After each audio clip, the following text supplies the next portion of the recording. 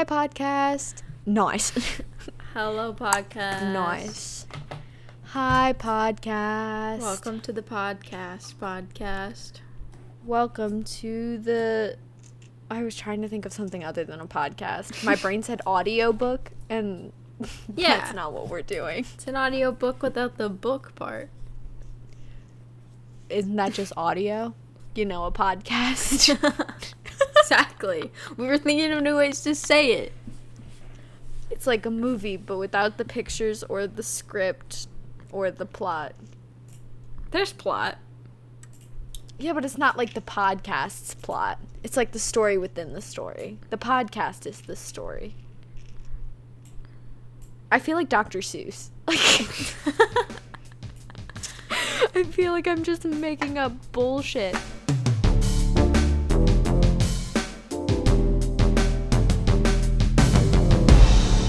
It's weird. I can't see you. Yeah, that is weird. I apologize. I thought about it as I got back in here. I was like, there's no phone charger in here. I just dropped Adam off with his phone charger, too. What's Adam doing? He is eating food now. And he left his cup in here. We usually bring big cups into the cafeteria, so before we leave, we can fill up our water bottles with good drinks and stuff. So we don't have to buy, like, sodas to have in our room. We'll just bring a huge cup and fill it up. Cheating the system, if you will. And he left that in here, and he took the phone charger. It's just a mess. Nothing's going the way it should. I'm not realizing I don't know where my AirPods are. And that's probably not a good thing. What's happened with you this week? Well, like I said, I went to the skate park yesterday. It was really fun. What else did I do? We did a lot of swimming this past week. Enjoyed the nice weather. No such thing. The pool was cold every time, but we jumped in like it wouldn't be every time, so. But it's also been hot. I hate it. Yeah, but we would go as the sun was setting, so the wind was blowing. There was no sun out. The water is still cold, even if the air isn't during the day. So the water would be, like, frigid. And we'd jump in and be like, it's fine. It's okay. Just don't think about it. Just don't. And then we'd usually Mind over matter. all going to sit in Lauren's, bleep a name, my friend's bathtub while the hottest water we could have was running and just made like a sauna. And that's what we would do.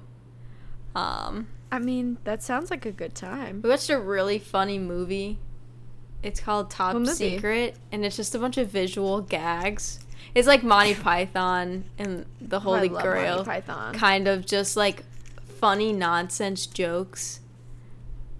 It was good. It was like the whole thing where the guy has the magnifying glass up to his eye, but then when he takes it down, his eye is just that big.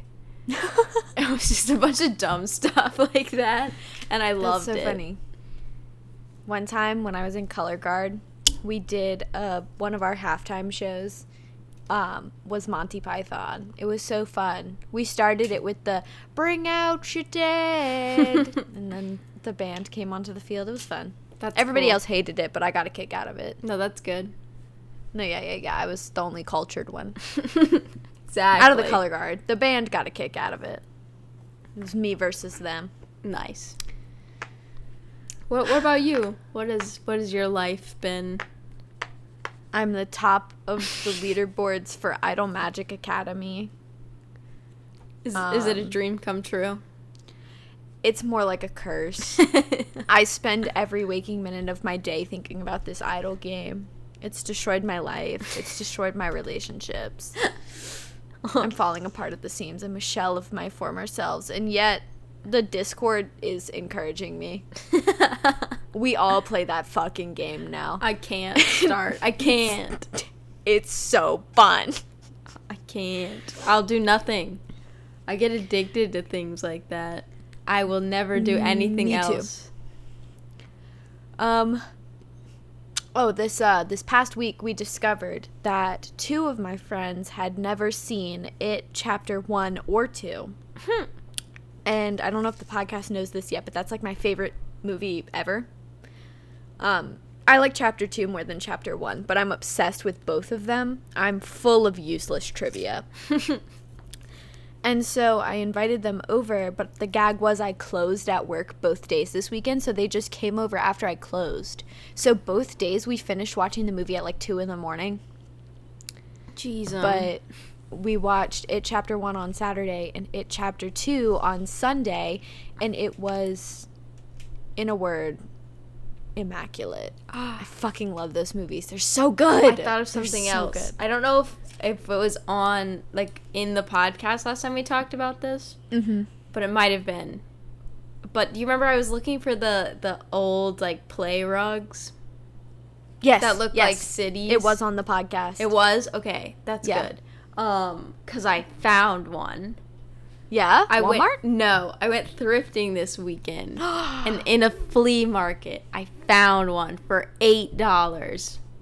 That's sick as fuck. I was so excited. I bought it so fast. Is it a city? Yes, and it's got cows on it. It's good. No, it's a good one. I fucking love that for you, dude. No, I was so excited. We also went somewhere else. It wasn't the same flea market. We went to a ton of places. And there was somewhere having a sale where everything was a quarter. Oh? Yeah, it was like any clothes you wanted, a quarter. It was What'd you get? Great. I got a jacket. Is it a cool jacket? Yeah, I think it's really fun. It's like color blocked. Retro. Yeah. Oh, I went to a flower festival this weekend also. You know, I saw that on your Snapchat story, and I was gonna slide up and be like, what the fuck is with all the plants in a convention center? But, like, I didn't. What was that? I don't know. Because we were going thrifting that day, me and my friend. But then the night before, she was like, wait, I just found there's a flower festival. Do y'all want to go? And I was like, yeah, of course. That sounds fun. I don't know what happens at a flower festival, but sure. I don't know what that entails. I'll go for the ride. And so we went, and it was just full of plants. Like, that's what it was. It was like Comic-Con for different plants. There was a guy, it was like Bob's Tree Nursery, and he just was selling trees. There was food trucks and stuff Bob. outside. It was a lot of like little petite grandmas getting stuff for their garden, which was really fun. That sounds so cute. Yeah, no, it was really cool. There was a lot of fun things. I mean, it was just a lot of cool plants to look at. There wasn't much else to do besides like walk around and look at plants. There was this guy, and he was trying to sell me this thing that like keeps your gutter from getting all the leaves in it off of your roof, and I had to be like, I live in a dorm. I don't think I could put them on the gutters. Like, you definitely should have. I don't think that is something I am allowed to do, nor can afford to do. And he was like, well, when you get a house, remember to get these for your gutters. And I was like, you know what? I will. I'll come back in 20 years. Yeah. And if you're open and or alive, I'll get one from you. Who am I kidding? With this economy, probably more like 40 years. Yeah, no. Houses are a little far off right now. We can't afford housing. Woot woot. Woot woot. What's another thing? Another thing. My Stardew Valley obsession has come back with a fucking vengeance. I saw you sent me some pictures of your houses. They're so cute. No, they're good. They are good. I did like all of Ginger Island in a day. It was a problem. My sister called me. We were on the phone for like 2 hours talking about like her military stuff and where she's going and all that stuff. And she's been telling me about Elden Ring. Oh, no. no. Mel, I can't play that game. Like, I couldn't get past the tutorial of Dark Souls with help. Oh, no. Yeah. Like, but she's, like, a lore dumping, because my sister's, like, stupid good at video games. But, like, she was lore dumping on me and stuff, and then I would just interject and be like, oh, I can make my Stardew Valley cows pink with this mod. Like, and that's the two types of people we are. You know, the world needs balance, so. Literally. And it's my sister being good at Elden Ring and me having a Stardew Valley personality. Hey, you're top of the leaderboard in Magic School Game. Idle Magic Academy. My biggest accomplishment. I'm gonna walk into work tomorrow and be like, it's no big deal or whatever, but it's that meme. It's like, these people don't know that I'm top of the leaderboard in Idle Magic Academy. That's so funny. Make that a TikTok. Just be like, these losers don't know that these fucking losers don't even know who I am. These I didn't even know what I was about to say. These classmates don't even know that I am an epic gamer on Idle Magic School Game. Idle Magic School Game. I don't know what it's called. Idle Magic Academy. But it's so funny the way you call it Magic School Game. Oh. I started Brooklyn Nine-Nine. How's that going? It's okay. I don't hate it. Yeah, I've only seen clips from it. Yeah, I'm kind of passively enjoying it right now. I haven't started actively enjoying it yet. That's fun. I'm also getting back into Adventure Time. I was just about to rewatch that. That's so funny. Did you also see the TikTok lore bitch? I have seen her. I don't watch her very often. A friend of mine just got finished their rewatch and has been talking about it. And I'm like, you know what? I want to do that. No, yeah. I saw her TikTok lore video and it was talking about, like, I saw the first one popped up on my feed and it was like the elements and stuff. I was like, that's so interesting. And I did see that one where she's talking about I never finished it. I haven't seen every single episode, but I know the plot of it, you know? I saw the beginning, the middle, and the end. I just missed a lot of the filler. Mm-hmm. Just 'cause I didn't watch TV often, but I saw often enough to, keep up with what was happening. Yeah. But I couldn't tell you, all the underlying plot things that happen that, reveal the coolness of the world. All the conspiracy behind it. Yeah, I don't know shit. And I really want to. I just feel like it'd be cool to know. Yeah. To experience. Are you ready to hop in? Yeah. It says my AirPods were used 25 minutes ago in my house. Huh. That means my AirPods are home, hopefully.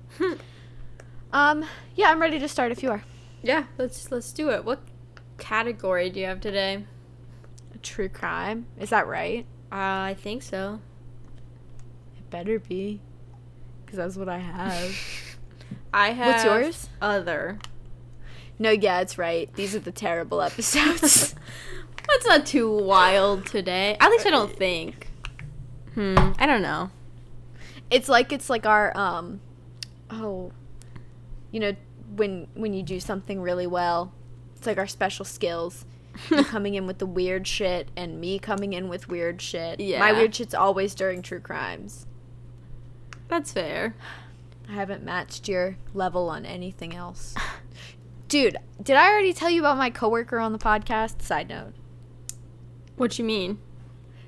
So this I'm not going to say his name yet because I don't know if I can. I'll ask him next time we work together. New guy, just hired. 2 weeks ago.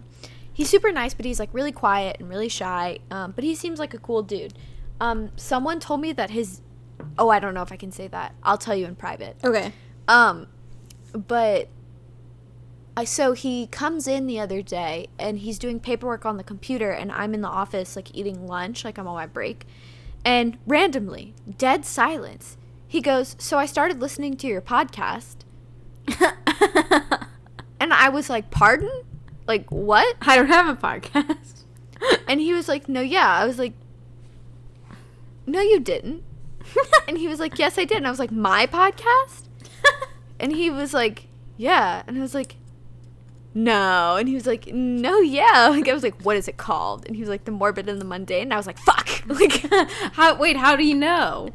so apparently one of my other coworkers, who I've mentioned on the podcast before, Natalie, a fantastic human being in every feasible way, mentioned it, like, to him in passing. Like, he was talking about, like, serial killers and stuff, and, like, what he's interested in true crime and all that stuff. And she was like, Mac is interested in all that stuff. And he was like, "Oh, that's cool, whatever." And Natalie was like, "No, like, Mac has a podcast about that stuff." And he was like, "Oh, worm?" And then they, like, traded podcast recommendations, and ours got, like, thrown into there. So now he's a listener. That's really fun. Isn't it? But it did give me a little bit of whiplash. Yeah, I'd be terrified if someone walked and be like, "I listen to your podcast," and be like, "I don't know. How did you know I have that?" That is No, literally. I was like, "Sir, this is a Wendy's drive-thru, like." But no, yeah, it was fun. It was fun. That is. We were talking about the Amato case, Oh. and that's how I I knew know he that wasn't one. lying. But no, it was fun. Shall we start? I was just like, what is your hints for today? Okay. I think you're gonna know this one. Bad way to start. Might not guess it. I'm not gonna Bad way to guess start. it. Okay. So, it's... How do I tell you these hints without giving it away?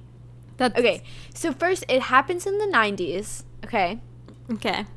Super famous. Mass media coverage. Okay. One of the most famous criminal cases of the late 20th century. Criminals. Insane criminals. Criminals. Cinnamon Toast Crunch. Insane coverage. Okay. Just recently had, like, a newfound resurgence, specifically on TikTok,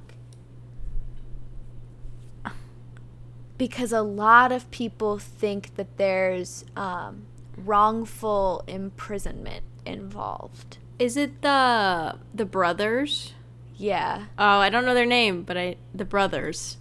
Yeah. No, I was like, how do I say that there's two people involved without, revealing it that it's the Menendez brothers? Yeah, I couldn't think of their name. I knew it started with an M, too. But yeah, I have seen a ton of that on TikTok. No, yeah. And this case is insane. Like, I already knew a lot about it because it's incredibly famous. Yeah.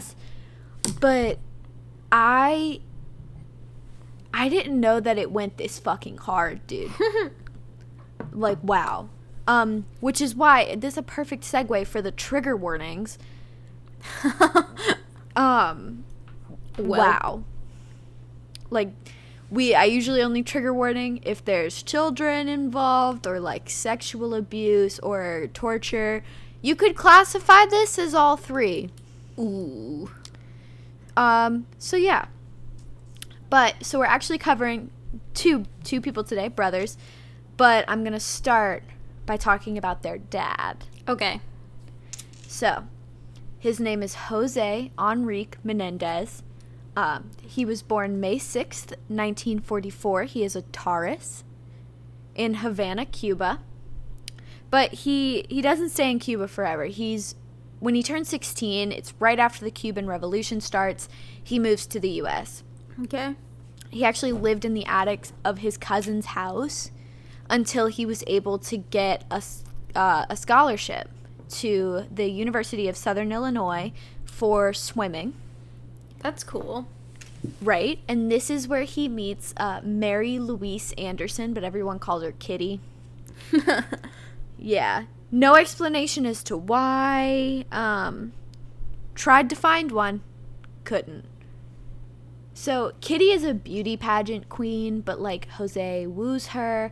They get married in 1963 and moved to New York City. Okay. Hold on, there is a spelling error here, and I need to make sure.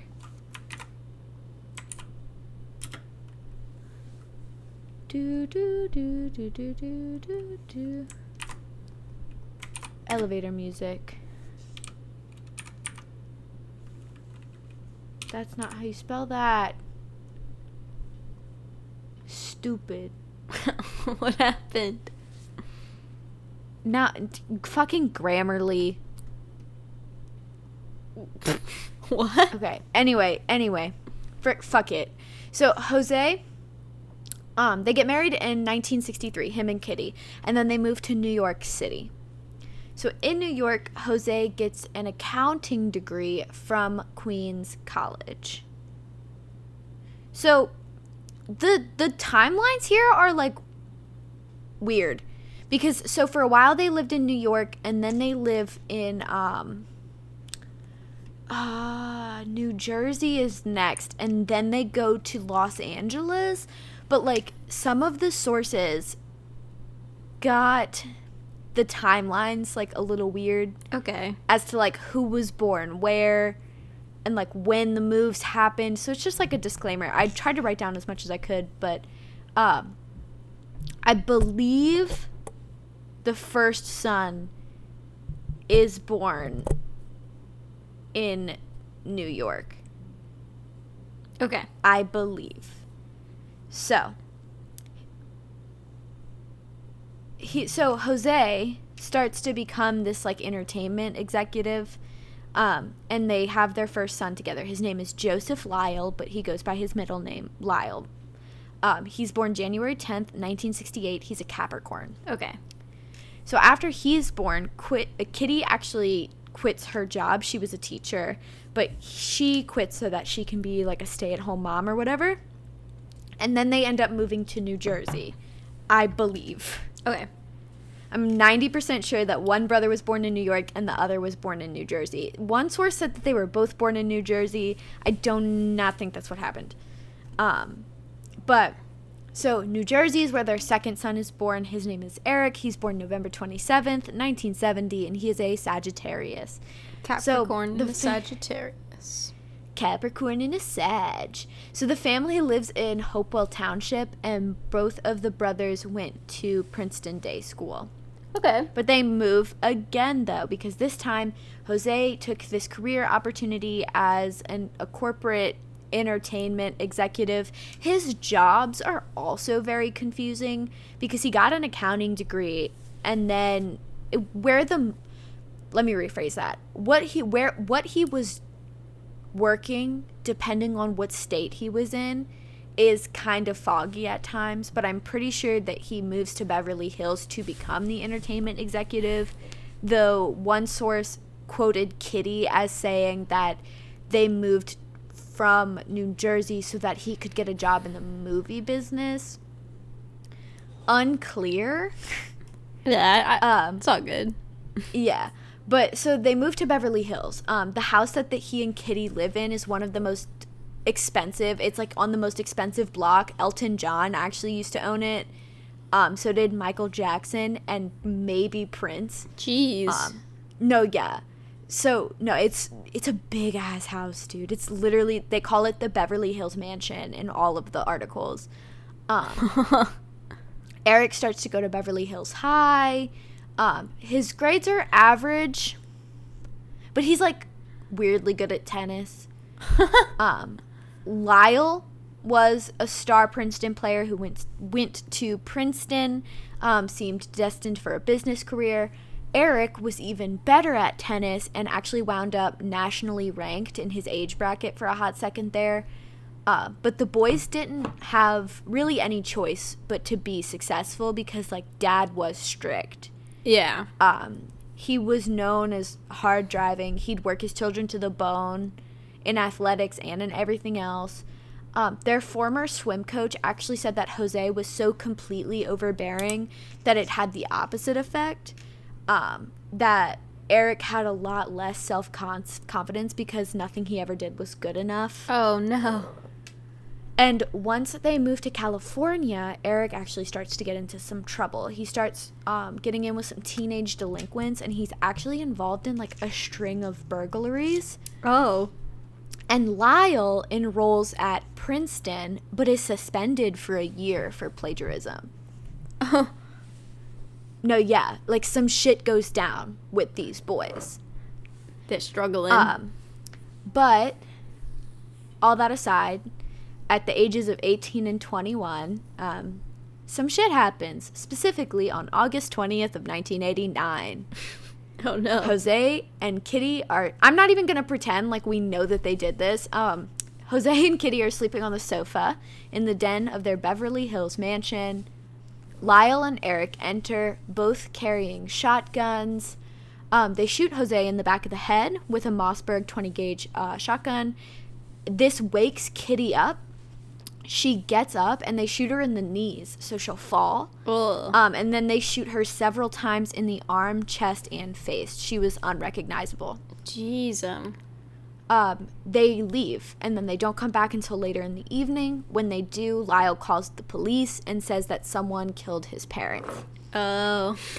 The police show up, and the brothers say that someone killed them while they were away. When the officers responded to the 911 call, actually, they found Eric sobbing on the lawn before they went inside. Oh, whoa. That's... In their story, they went to see Batman. Wow. And then went to the Taste of LA festival in the Santa Monica Civic Auditorium. Did they really go do all that? Or probably not. Like, maybe. I don't know.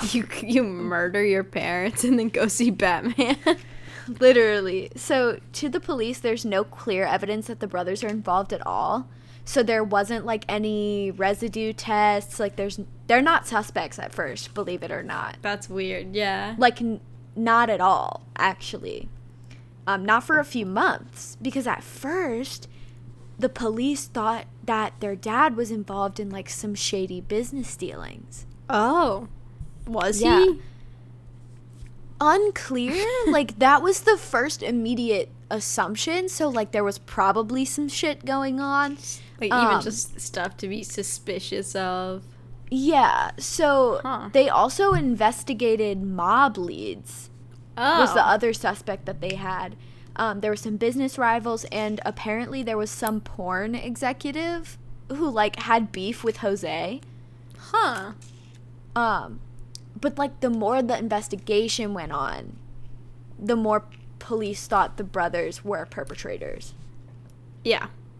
So, we're 15 minutes into this story, and the murder has already begun and ended. Yeah, so...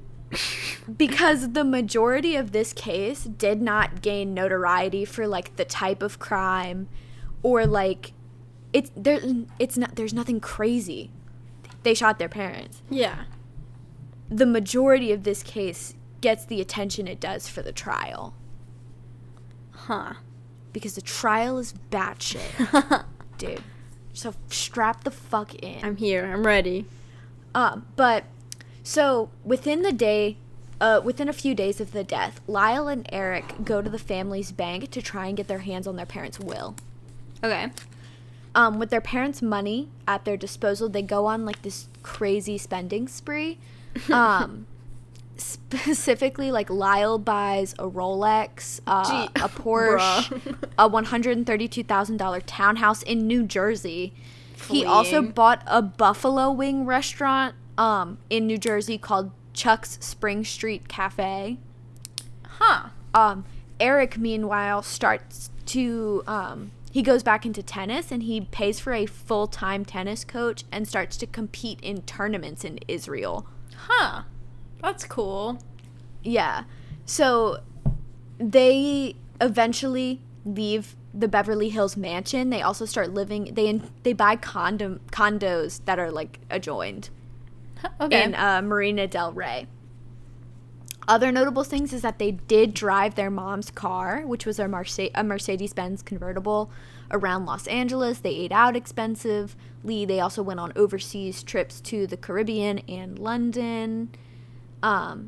They also found evidence suggesting that the brothers had purchased the 2 shotguns days before the murder with a stolen ID that Lyle had gotten from one of his classmates at Princeton. Ooh. Yeah. So the police want a confession. Yeah, makes sense. So they get one of Eric's friends from high school, also a tennis buddy, named Craig. I'm going to butcher his last name, but I'm trying to sound it out. I'm 90% sure it's Signorelli. Okay. It's Italian. Yeah, that sounds cool. I don't know what it looks like. I can't tell you if you're wrong or not. But they get Craig to wear a wire while they go have lunch. And Craig just, like, point blank period asks Eric if he killed his parents. And Eric says no. I mean, that was bold for Craig, though. Yeah, like, point blank period. Craig got the assignment, and he did it. So... He may not have understood. No, but he did it. Completely. He was there to do a job, and he did the job. We can't be mad at him. He saw it to completion. And that's all we really could have asked of him. Yeah. So, Eric does confess to someone, though. So, who? After those burglaries I mentioned earlier, Eric had been court-ordered to see a therapist. He told his therapist? Sure did. So his therapist, his name is Jerome Aziel. So after the murders, Jerome reaches out to Eric again and starts, like, meetings again.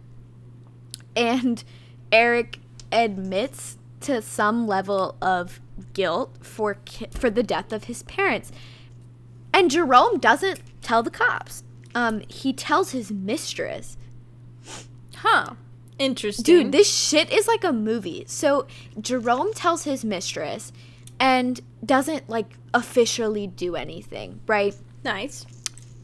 And then he starts to see somehow both brothers. It's both of their? Yeah, he gets both of the brothers on tape admitting to the murder. Whoa. And Eric says they did it to put their mother out of her misery. Lyle made it clear that they were both involved. But here's the kicker. He still didn't go to the police. What happened was he was abusing his mistress, who called it off and then went to the cops with either a copy of the tape or the original. What? No, like, straight up some, like, movie shit. Yeah, that's weird. She brings it to the cops. I don't know if she wanted to get Jerome in trouble for, like, not telling anybody. Yeah, but, what like, her? Or, like, yeah. if she was trying to tell and he was abusing her because she was trying to tell. Yeah. That's weird, yeah. So Lyle's arrested on March 8th of 1990. Eric is actually in Israel on a tennis tournament at this time, but when he comes back 3 days later, he also turns himself in. Okay. Oh, he turns himself in. Yeah. Okay. And both of them are held without bail, separate from each other. Okay. Smart. Don't let them conspire. But then the question became, were these tapes admissible in court? Oh. Doctor-patient confidentiality. Huh. So interesting, are right? They? So I always thought the rule was, like, if you're a danger to yourself or others, then there's, like, mandated reporting. I don't know if it was the same way in the 90s. Yeah. Figuring out if these tapes were admissible in court took 2 full years. Jeez. It's because at first... Why they gotta make the law so confusing? That... in August of 1990, a judge, James Albrecht, ruled that the tapes between them were admissible.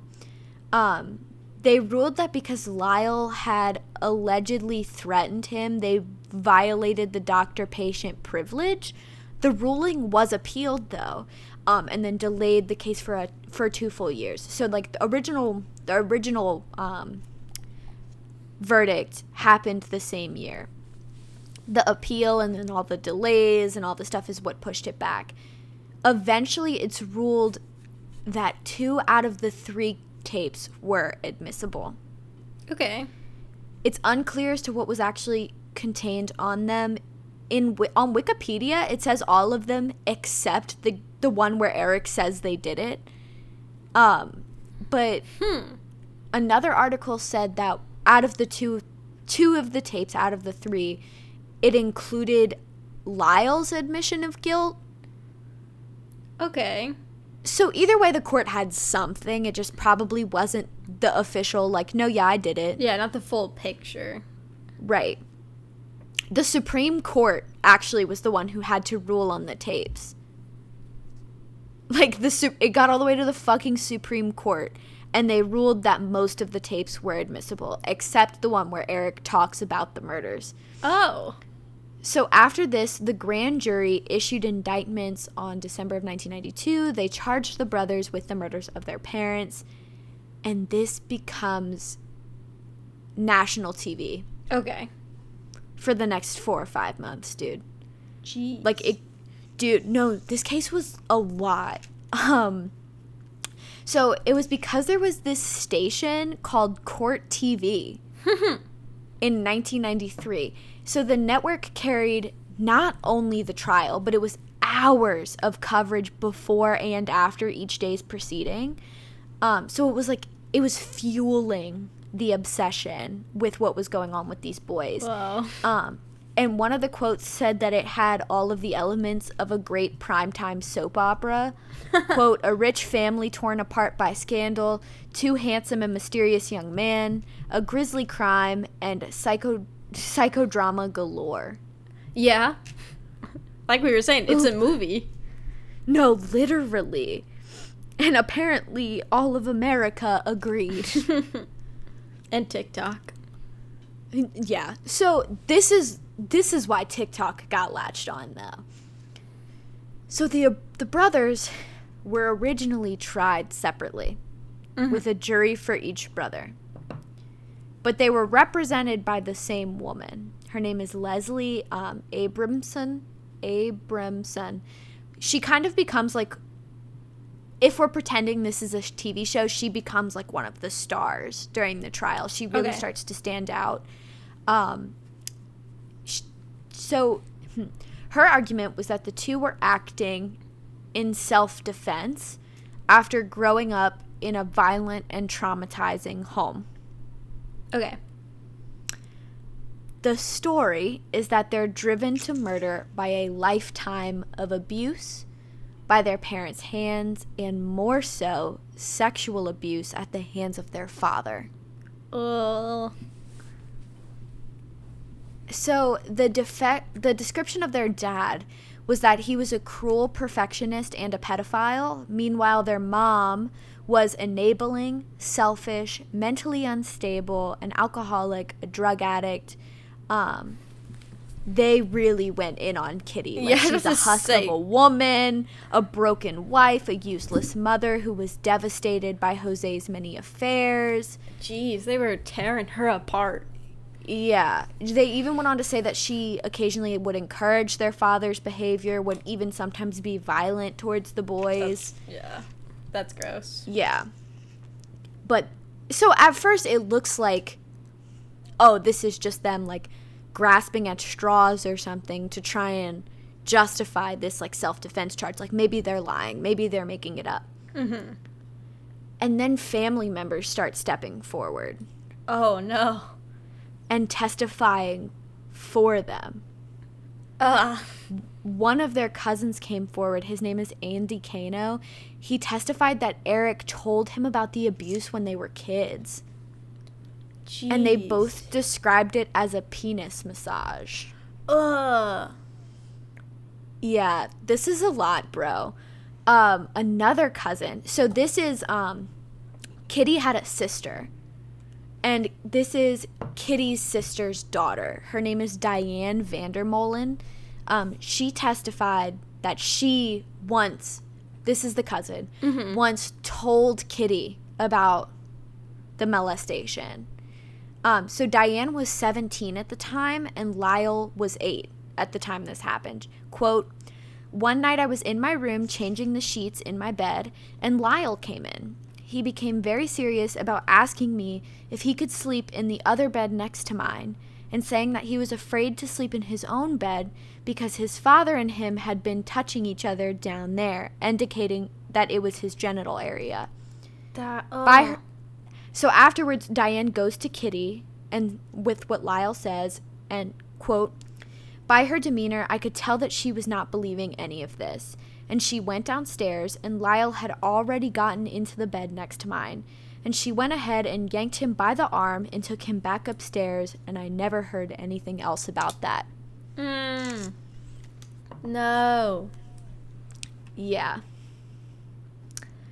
And that is from, not those quotes. That was with ABC News after, but Diane did officially go on, like, the Wikipedia, you know how, like, they put their sources at the bottom? Yeah. It's all, like, official court testimony. Like, you click those links and it brings you to the video of their official testimonies. Whoa. It's fucking crazy. So, neighbors, coaches, family members, friends, all took the stand to paint this picture of Jose as, like, a demanding and abusive father. One of the quotes was that he had a strict rule in his household that no one was allowed to go down the hall of their home if he was behind closed doors with one of his sons. Oh. Yeah, no. So some of this is kind of graphic. I did not include the worst of it by any means. Oh, but no. It's important to me that both Lyle and Eric were on the stand for days. One article I read said that Lyle was on the stand for 14 days total. Whoa.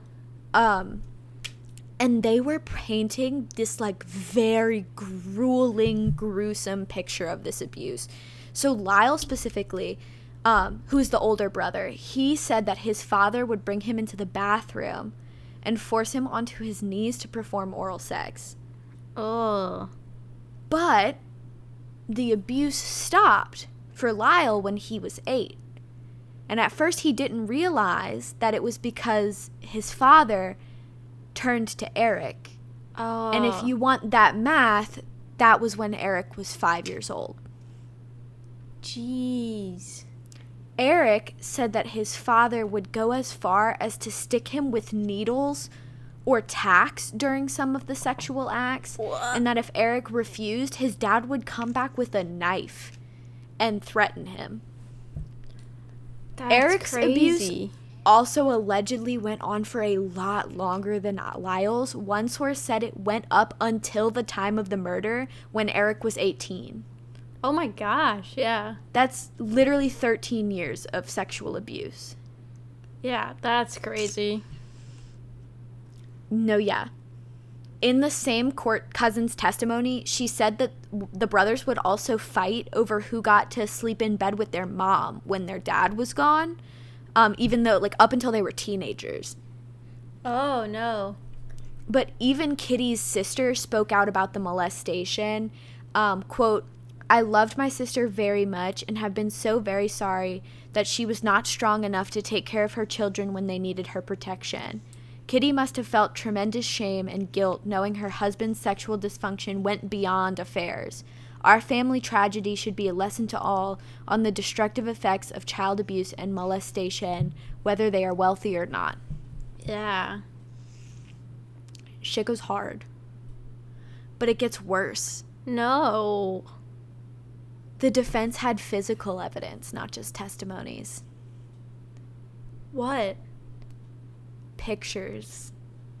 That's awful. They found They had- pictures? Nude sexual pictures of both of the boys' genitals as children, taken by their father. Yeah, it was just of their, like, private parts, or was it, like, doing stuff? gonna be honest, didn't want to dig that hard. That's fair. That's fair. It was described as traumatic, and I was like, no, just the words on my screen are making me want to cancel the podcast. Yeah. But no, yeah. So the boys also testify about the night of the murder. Okay. And so the sources kind of differ on, like, the semantics of it. We know it related to the abuse. One source said that they confronted their dad about the abuse. Oh, like they went in there to, like, ask. Or, like, well, it's either days before or, like, the evening of. Okay. So it varies depending on the source. And all of these are, like, pretty reputable. Like, obviously I looked on Wikipedia, but I was also on ABC News, like, Rolling Stone, what was the other one? Like, news articles and shit like that. Like, it's, yeah. I'm not, like, on grungy websites, but they disagree on exactly the semantics. Okay. In one version, they confronted their dad a few days before the shooting about the abuse, and their dad's reaction led them to believe that he'd be willing to kill them to keep it private. Does that make sense? Wait, say it one more time. So in this version of events, they confronted their dad about the abuse.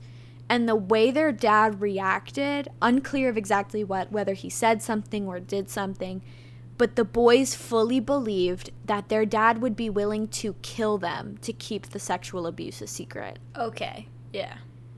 In another version of events, the actual physical abuse started up again, or in Eric's case, maybe it never really stopped. Yeah.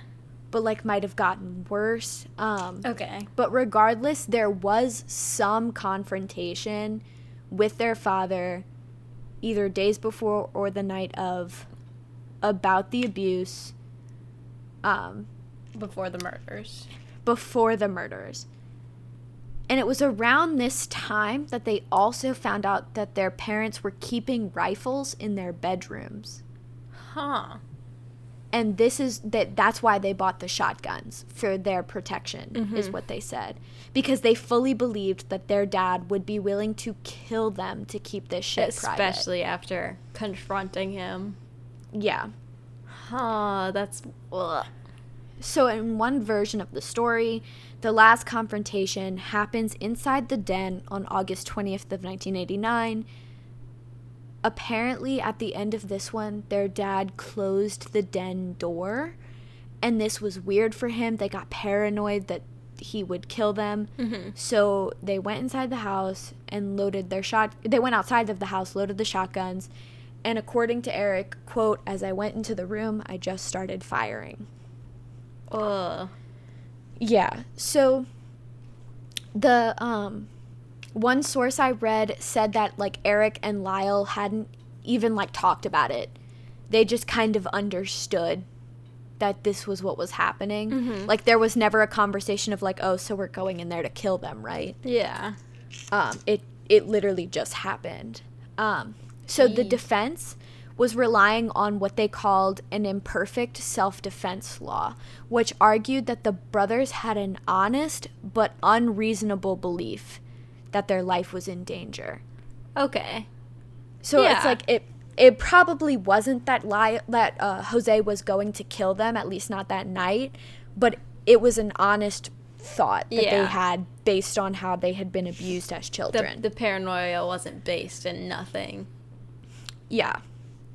And so another thing, a full disclosure. I tried really hard to do my due diligence on the prosecution because I was like, I don't want to be one of those people who just reads up on the defense, because that's usually what everyone focuses on.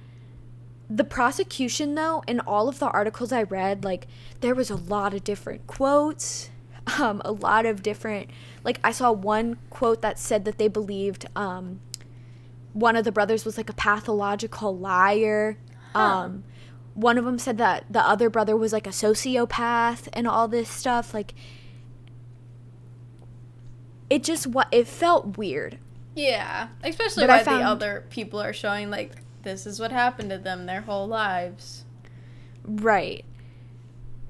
And I had 2 articles that seemed reputable that I hodgepodged together to give me the prosecution, and then Wikipedia details scattered throughout, because that seemed a lot safer than just hodgepodging in all these quotes about, like, no, he was a sociopath, and he had a, like, because there wasn't evidence to support any of those claims. It was just, like, weird circumstantial shit. Yeah.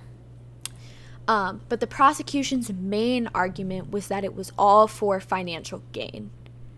So the estimate of what they spent between the murders and their arrest was about $700,000. And they supported their claims, like the whole going to get the will days after, the fact that their dad had like a $5 million life insurance plan, and through complications they weren't allowed to collect on it, but they did try. The lavish spending right after, like, their whole argument was that their dad's net worth was insane and they were set to inherit everything. Yeah. Yeah, I mean, they did spend a lot right after.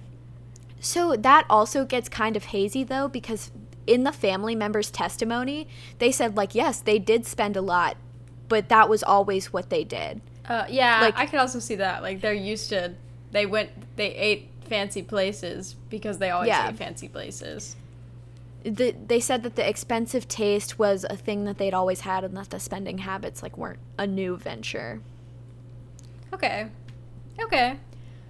So Lyle's prosecutor, Pam Bozanich, argued that men could not be raped because they lacked the necessary equipment to be raped.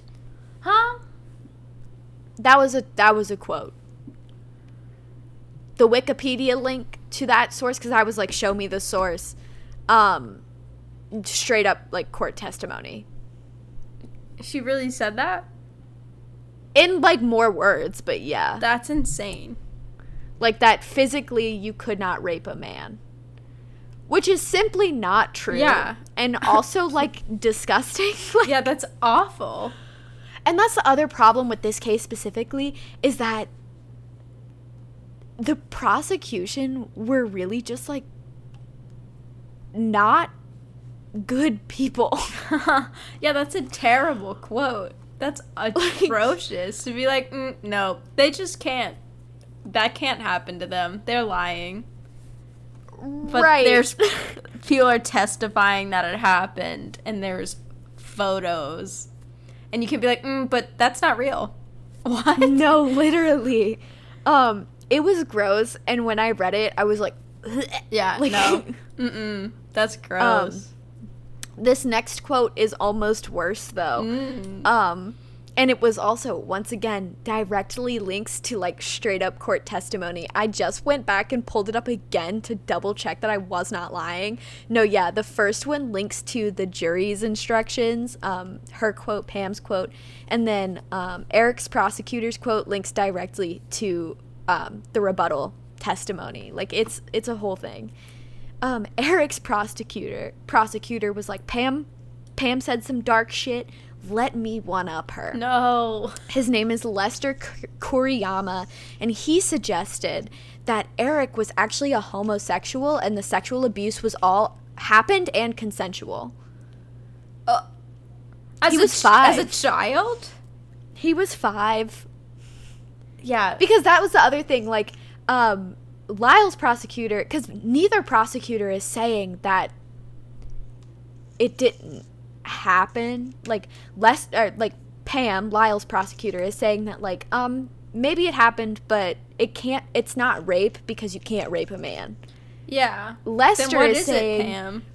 Literally, Lester is saying, like, yeah, but maybe he liked it, though. Yeah, he's going the extra step to be like, no, he wanted this to happen. No, yeah, it's fucking gross. That's awful. Oh, it gets so much worse. I'm laughing because I'm uncomfortable. Like, I hate this. No. So it's pretty fucked. The prosecution, like, they really were like, let me dig this hole. So they go on to say that and that his mother had to give him a deadline to get a girlfriend. Okay. And Eric, so that quote linked to an article that I did read, and it was how Eric felt about all of the accusations that he was gay, because in the court there was a lot of not even really gray area. Eric essentially was saying that the sexual abuse had really like fucked with his perception of his sexuality.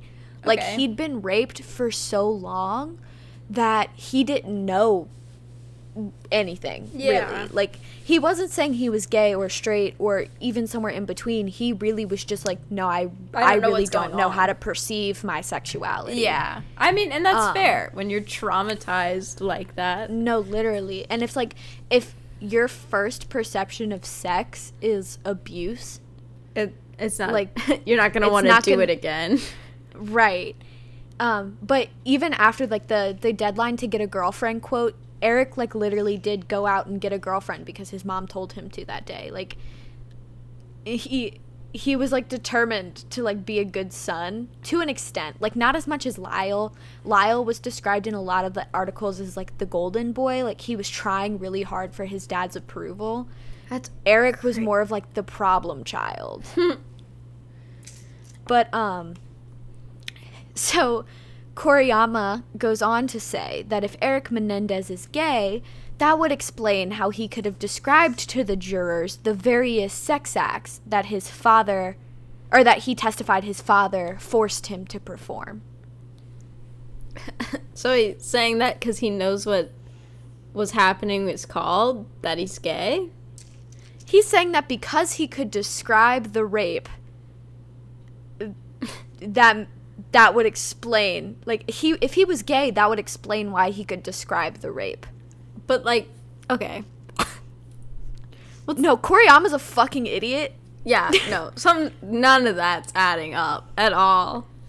And it was, so the judge did come in clutch a little bit here. So the reason that links to the rebuttal and not actual testimony is because the judge kind of barred this line of questioning. Okay. Because so the prosecution went through like a 5-month period for permission because they were like, the quote was like, explore the sensitive issue at length. They wanted to like question Eric, like hardcore, like, did you like it? Oh, that's awful. Like, kind of shit. And the defense attorney, Leslie, went like hard against it. She said that this tactic was disgusting, that it was inappropriate and all this shit, and the judge agreed with her, but he did let Koriyama like drop that ball in during like his closing statements. Ew. So like he was allowed to mention it just wasn't questioning. Okay. I mean, that's better than letting him question him, but like why let him say it at all? Because it's just not, that ain't adding up. Chief. The math ain't mathin'. No. The prosecution really did the fucking most. The devil works hard. Their prosecution works harder. Yeah, that's like awful. Because the thing that got me was the prosecution did not argue against the abuse happening.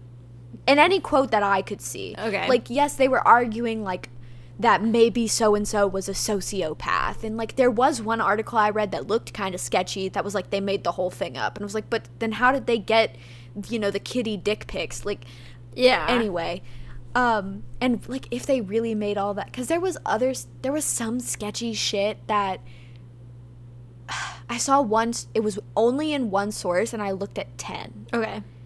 Or more than 10. But it was one source that said Eric was encouraging people to lie for him. And I was like, but if that could be proven true, that'd be an immediate mistrial. Yeah. Like, anyway. So the trial ends with 2 deadlocked juries. Jeez. And the district attorney announced immediately that there'd be a retrial. Okay. This time, though, it was different. Are they tried together? Yes. Okay. They are tried together with one jury, And the judge did not allow, his name is Stanley Weisberg, he did not allow any cameras in the courtroom. Okay. Interestingly, though, this time the mistress testified on the defense. Huh. She said that the doctor, you know, the man she was sleeping with, Yeah. had manipulated the brothers into a confession. Okay. Yeah. Okay. Wait. I don't know. I don't know where she came from. I don't know what she wanted. All I know is that during the second trial, the judge did not allow much of any defense testimony about the sexual abuse. Okay. Why? And he also did not allow the jury to vote on a manslaughter charge instead of a murder one. It had to be murder, and they weren't allowed to talk about abuse. But okay. So I was digging for any explanation I could find. The only one that I could, the only thing that I found that might explain why the judge ruled this way was that, because remember, I called it an imperfect self-defense law. Or imperfect self-defense, whatever. Mm-hmm. I saw one source that said that, because, you know, courts operate on precedents. Yeah. Whatever. It happened before. Exactly. I saw one source that said there was another case that had used a similar imperfect self-defense thing, and they voted against it, so he had to say, like, no, that can't be your defense. Oh, no. And I don't know if that's the case. It was only in one source, and it was also a news article. It wasn't, like, testimony or anything, so I don't know really, but... I could see that, but... Yeah, I still... Yeah, I don't know. I don't know if... Continue. I don't know where I stand there. Okay. So... with the disallowing of, you know, the defense. Yeah. Shutting it down. They were convicted, both of them were convicted on 2 counts of first-degree murder and conspiracy to commit murder. In the penalty phase, they were sentenced to life in prison without the possibility of parole. The jury said that the abuse was not a factor in the deliberations, but they agreed not to impose the death penalty because neither brother had had a true criminal record or a history of violence. Okay. But this jury, unlike the 2 previous, completely rejected the idea that this was out of fear. Despite any evidence, despite any testimony, they thought that the brothers killed their parents for daddy's money. That sucks that they can't talk about the abuse. Mm-hmm. Because that... I don't like that. I don't like that they can just be like, we have to retry, but this time we're going to take away your entire argument. Yeah, you just don't get to defend yourself. Yeah, you come be defense again, but don't defend them.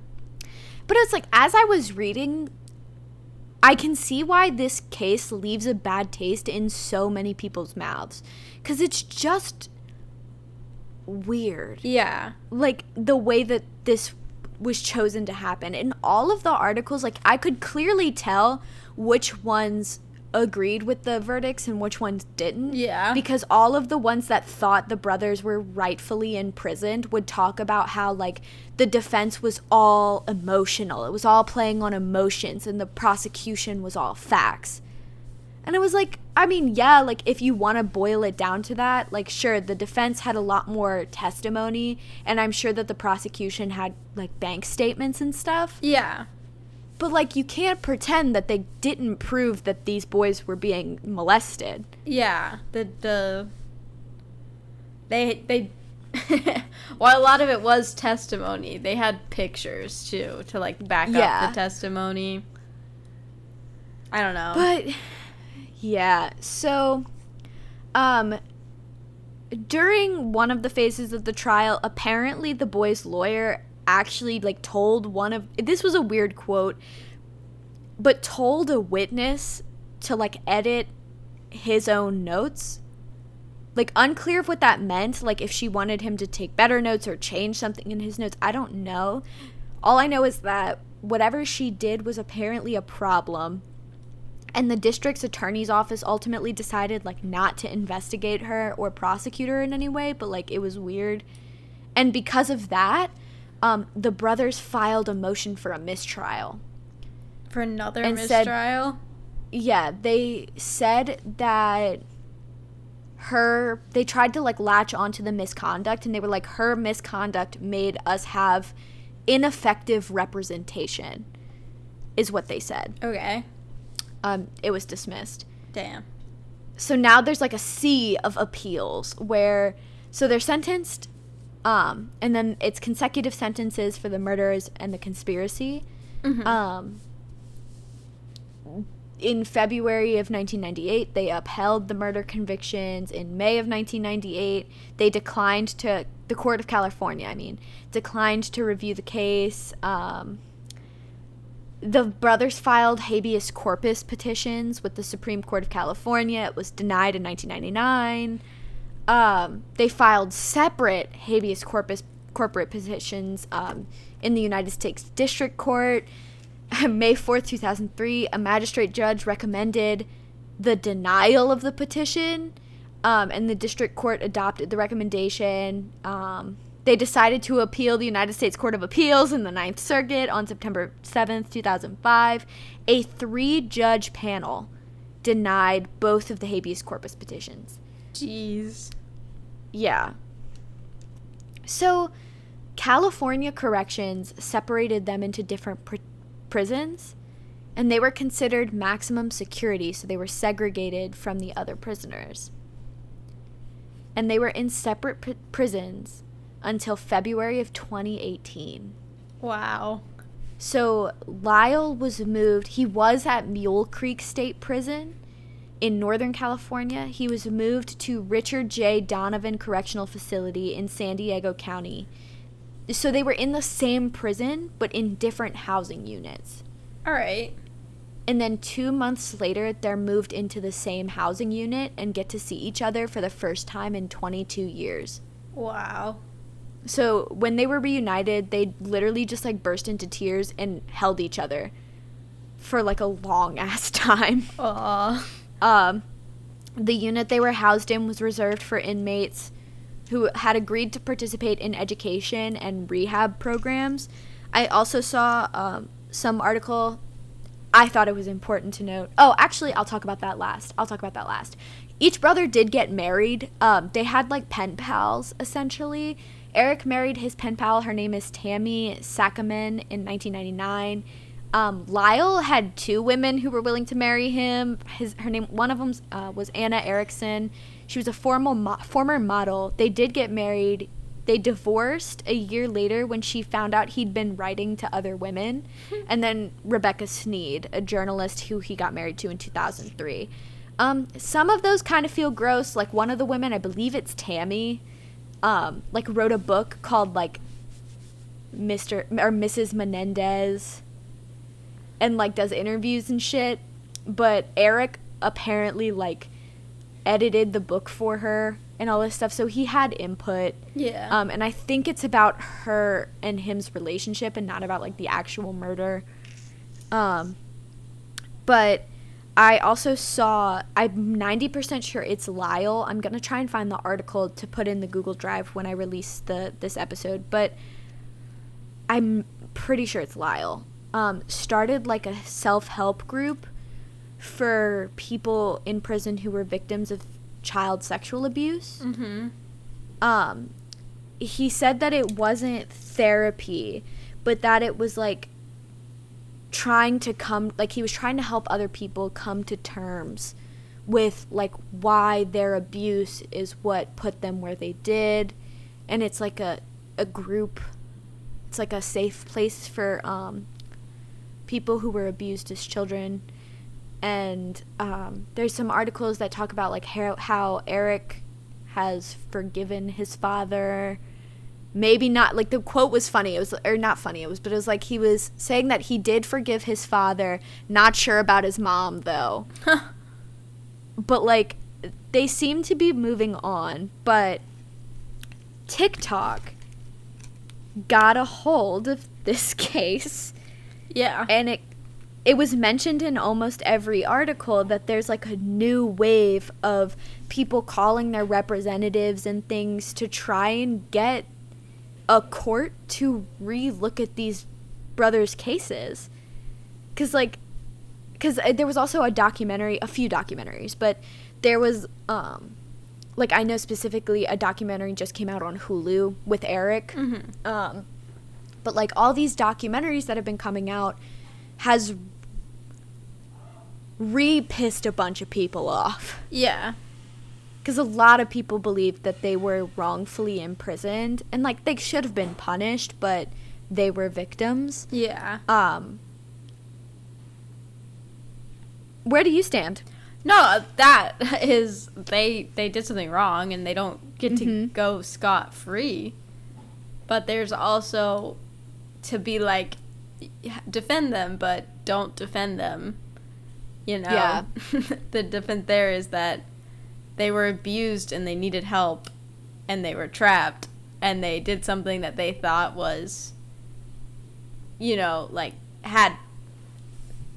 they could back up. Like, they felt scared in some sense. Yeah. And what they did was not founded in real life, but to just be like, no, you can't talk about the reasons they did it. Right, literally.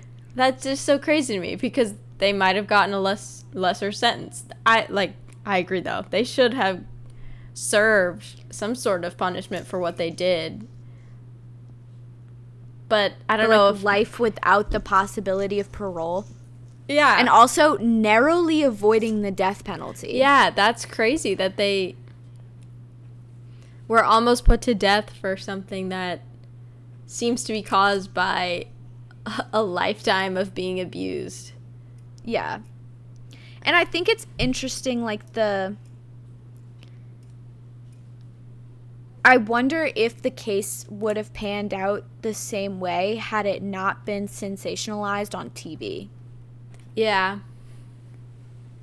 Like, if it was more of, like, we have to put them behind bars because it's broadcast to literally all of America. Yeah.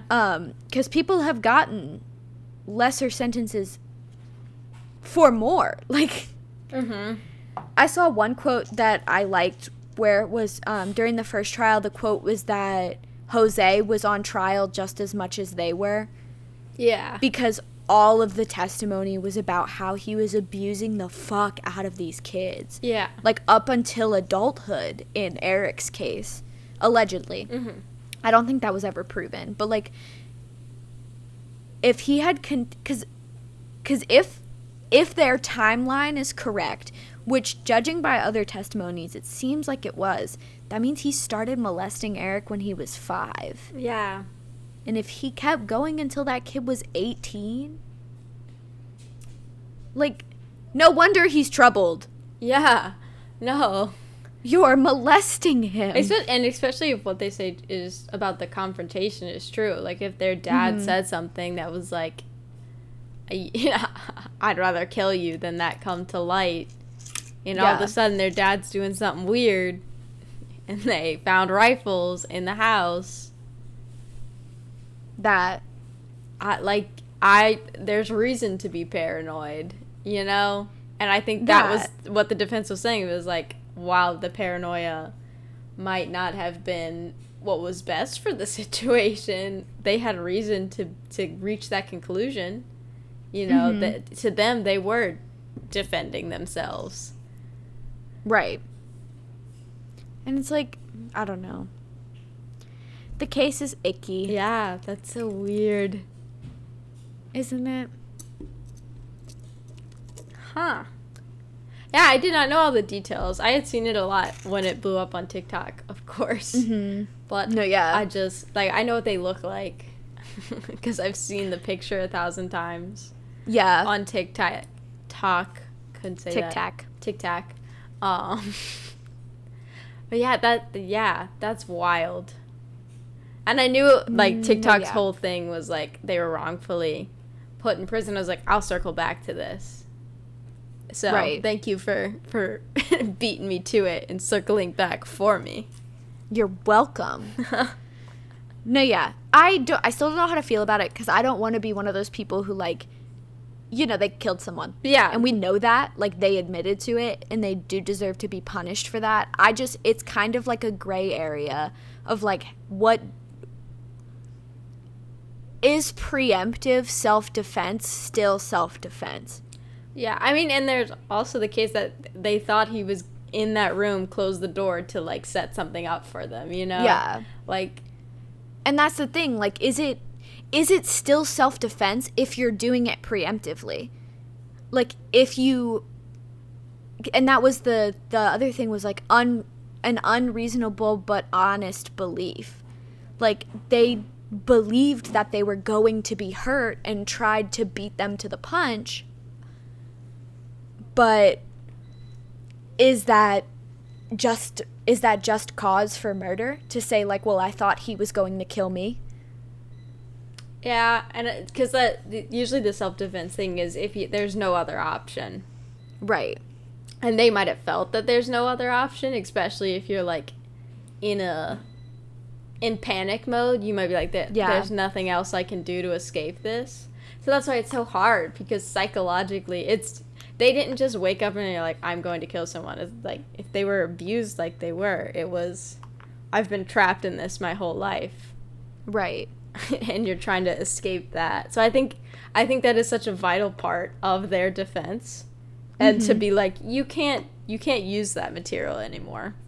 That. Okay, but then why can the other people say, like, rape isn't real? Why can they still say that? Their quotes were just yucky. Yeah, I know it was the 90s, but, like, come on. Yeah. What? Like, men can't, like, straight up with her whole chest was like, a man simply cannot be raped. They don't have the proper equipment. I don't get how that's even, like, a concept. What do you mean, the right equipment? Yeah. But, like, there are people who legitimately believe that, and it's like, you're the reason why toxic masculinity exists, Pam. Like, no. Men can be victims. Yes. Those quotes are wild. And then the next guy was like, not only did it not happen, but you liked it. Which was just yucky. Poor Eric. When I read that article that was talking about, like, his feelings about that specifically, it said that he just, like, listened in silence and did not react at all to, like, them saying that shit. And it just made me feel so bad. Like, imagine having to sit in a courtroom and be told that you liked the fact that you were raped for literally 13 years of your life. Yeah, that's crazy. That's gross. But they could still argue that. That's what I don't like. That blatant misinformation. And just, like, at some point that's slander, too, to just be like, you liked it. Yeah. Like, but they're like, they can keep doing that. But you guys over here, getting, like, testimonies and photographs, like, evidence, stop that. We can't have any of that. That. And that's the other thing that gets me with that is, like, if your whole testimony is built on, like, oh, they wanted the money, we can tell because after they killed them, they bought a Porsche. But every family member is taking the stand like, no, they just liked to spend money like that. They always spend, yeah. And I mean, if they had rich parents. And it's like, yeah, they're gonna spend money. Like, their dad was, like, loaded. Like, he was a music executive. Yeah, he lived in a huge house in Beverly Hills. He lived in Elton John's fucking house. Yeah, he had money, and I'm sure that they had, you know, access to some of that. And it's like, yes, they were rich, and I'm sure that amount of money was, like, infallible to, like, the court and stuff. So it's like it's hard to really process that sheer amount of money. Mm-hmm. Get that. So? Like, Yeah. Why does that mean they can't argue defending them? Why even go to court if you're like, you can't defend them, but we're gonna retry anyway? No, yeah. And that's the other thing is like the mistrial thing. Like I feel like the reason that they were retried instead of just like, you know, life without parole was because it was so sensationalized and like they needed an ending. Yeah. Get that, understand. But like, come on, dude. Did you need to, I don't know. Yeah. Cuz I don't know. I don't know how I feel. It leaves a very sour taste in my mouth because on one hand it's like, oh shit, they were abused. But on the other hand, it's like, but they literally murdered people. Yeah. But I And, definitely like, believe they should have been punished in some sense. I think my problem is that it doesn't feel like they got a fair trial. Like, if they got a fair trial and were sentenced to life without parole, I would be okay with it. Because there are other killers who, like, we get mad when they only get 40 years or something. Yeah. I think it just leaves a sour taste in my mouth because it feels like the jury didn't decide. Yeah, the jury didn't get the whole picture, so how It can they? feels like the judge decided for them. Yeah, that's whack. And I get it. If there was precedence and he couldn't allow that, like, is that a fault of the judge or is that a fault of the system at that point? Yeah. But, like, Both. that. Final But, answer. like, it just feels yucky. Especially because afterwards the jury was like, yeah, we didn't take into account any of the abuse stuff. Because they were still allowed to mention some of it, is what I gathered. But from the articles at least, there was no explicit, like, what was allowed to be said versus what wasn't. Mm-hmm. But, like, the jury was like, no, we completely believe it was for financial gain. And it's like, yeah, because you were only allowed 10% of the defense, but given 95% of the prosecution. Yeah. Like, if the information you're given is skewed, of Because course you're if- going to reach a specific Because if- conclusion. both of the other trials for these boys, both of them resulted in a mistrial Yeah, both of because them. the jury was completely deadlocked. Yeah.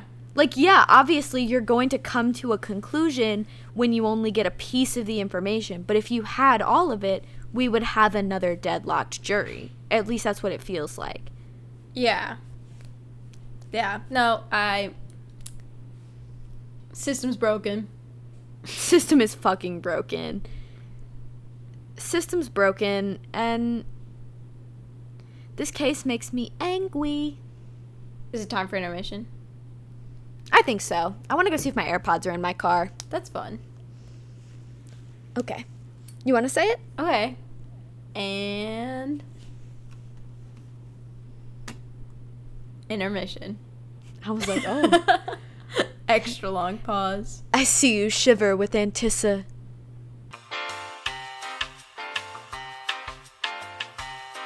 What was it I was supposed to say after we got back from intermission? Patient. Oh! Yeah. You did it. Oh, does that count? Yeah, that counts. Okay. Anticipation. And we're back. Welcome to the second half of the podcast episode. What's good, podcast? What has changed in the past 30 seconds for you? Tell us in the Discord. What did that intermission entail for you? What are you doing right now? We always say what it entailed for us. Yeah, I was on Reddit. Yeah, were you on Am I the Asshole? No, I was just scrolling through. Oh, I fucking love Am I the Asshole. No, it is good. I just wasn't on it at that There's moment. some crazy ones recently. I love when they are just in the wrong, though. Oh, no, yeah. The ones where it's like, yeah, you are. Oh, no, yeah, you are most certainly the asshole, Barbara. It's always white moms.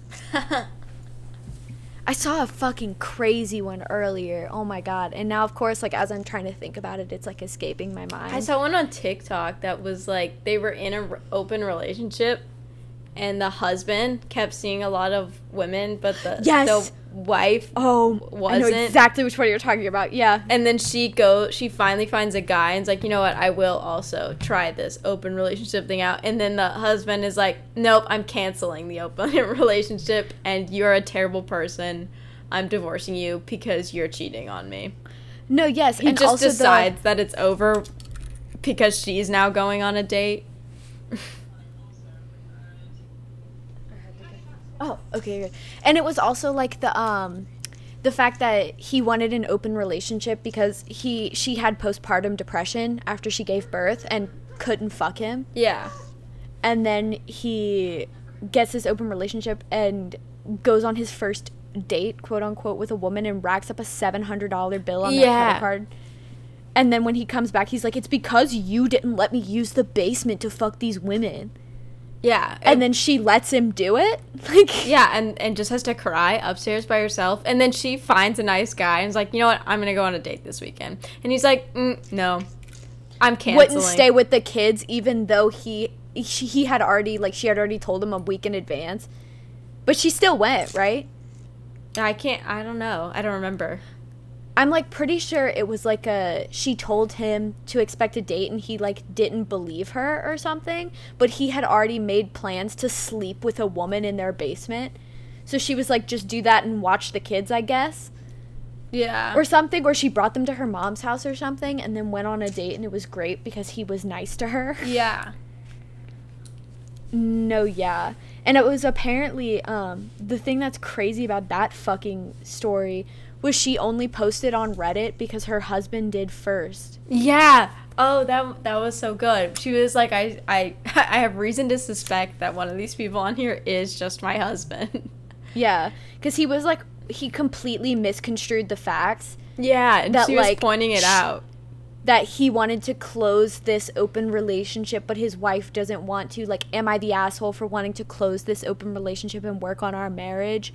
Yes, because you only want that now that she is seeing another man. But you were okay with fucking other women for literally almost a year? That story makes my blood boil. Oh my god. No, dude. I feel crazy. That one's on par with the am I the asshole for telling my ex-boyfriend's girlfriend to stop treating me like their surrogate. Have you seen that one? No. It was like she and this guy, he was either her ex. I'm pretty sure they dated and was like, they dated for a little bit while he was on a break with his long-term girlfriend. But she gets pregnant and decides to keep the baby and they start like co-parenting and shit. But the dude's long-term partner was infertile. So they started treating her like a straight-up surrogate. Like, the other girl had a gender reveal party that OP wasn't invited to. What the heck? Like, all this crazy shit. Like, started saying, like, we are expecting twins in the unconventional way. And she was like, there's nothing unconventional about it. These aren't your children. Like, they're gonna be your stepchildren at best. Yeah, that's crazy. What? Reddit's great. No. I'm gonna start sending you the crazy Am I the Assholes. Yeah, no, that's wild. We're changing the podcast. We're a Reddit podcast now. Yeah, I'm just going to be reading Reddit from this moment forward. Morbid and Reddit. No mundane, just Reddit. No mundane, just Reddit. And that's the name of this week's episode. Have you listened to Two Hot Takes? No. It was that TikTok famous podcast with the blonde girl. Yeah, Morgan. I've seen clips. I haven't listened to it. It's good and you should. If you like podcasts, I say, as we are on a podcast. Her podcast, I loved it. I was listening to it at work and I would literally like audibly gasp at some of these Am I the Assholes.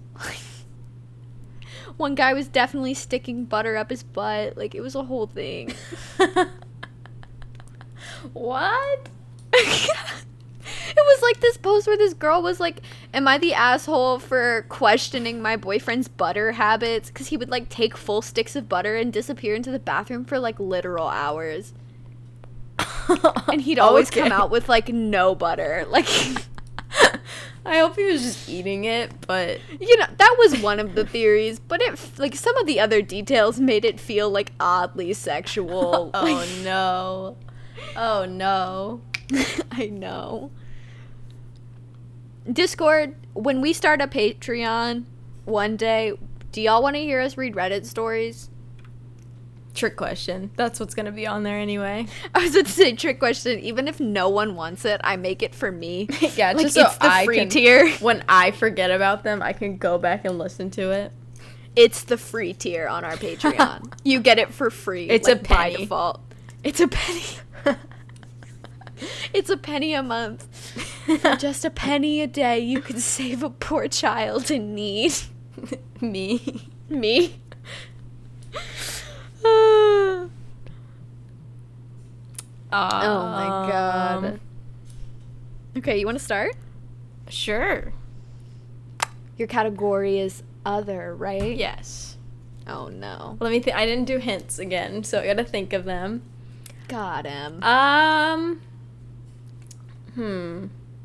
The chupacabra. No. Oh. It's something we've done before. I did it one time pretty early on in the podcast. I don't know what episode. Not like the specific thing, but something similar. It's a movie that has like a wrap around it.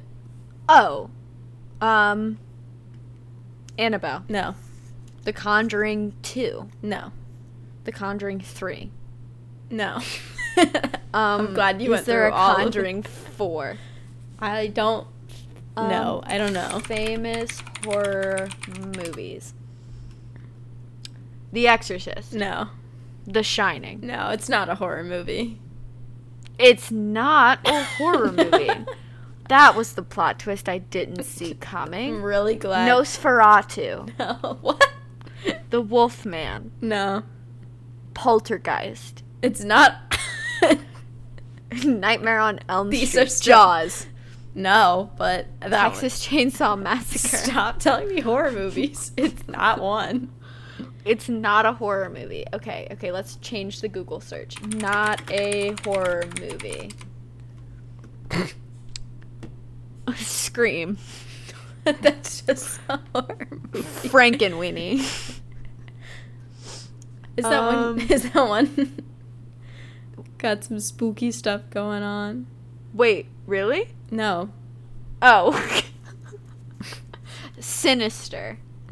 No. Insidious. These are what popped up when I Googled not a horror movie. The Shining. I already said that.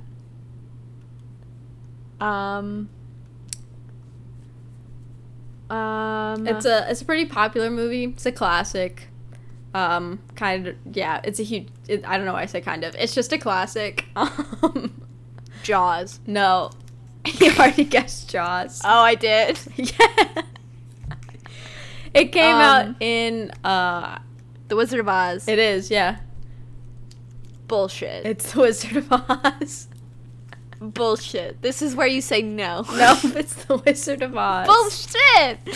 What the fuck happened on the set of The Wizard of Oz? Are you about to tell me about that hanging thing in the background that's just a bird? I mentioned it, but I don't dwell on it because it's a bird. It's literally a bird. We talked about it in my film class, and he showed it, and he was like, prepare for the body in the background. And then he showed the clip, and he was like, you idiots, you fucking idiots, you dumb fucking idiots, you're all sheep, you believed me because I told you it was, and now you're gonna believe me because I'm telling you it's a bird. Think for yourself, you fucking sheep.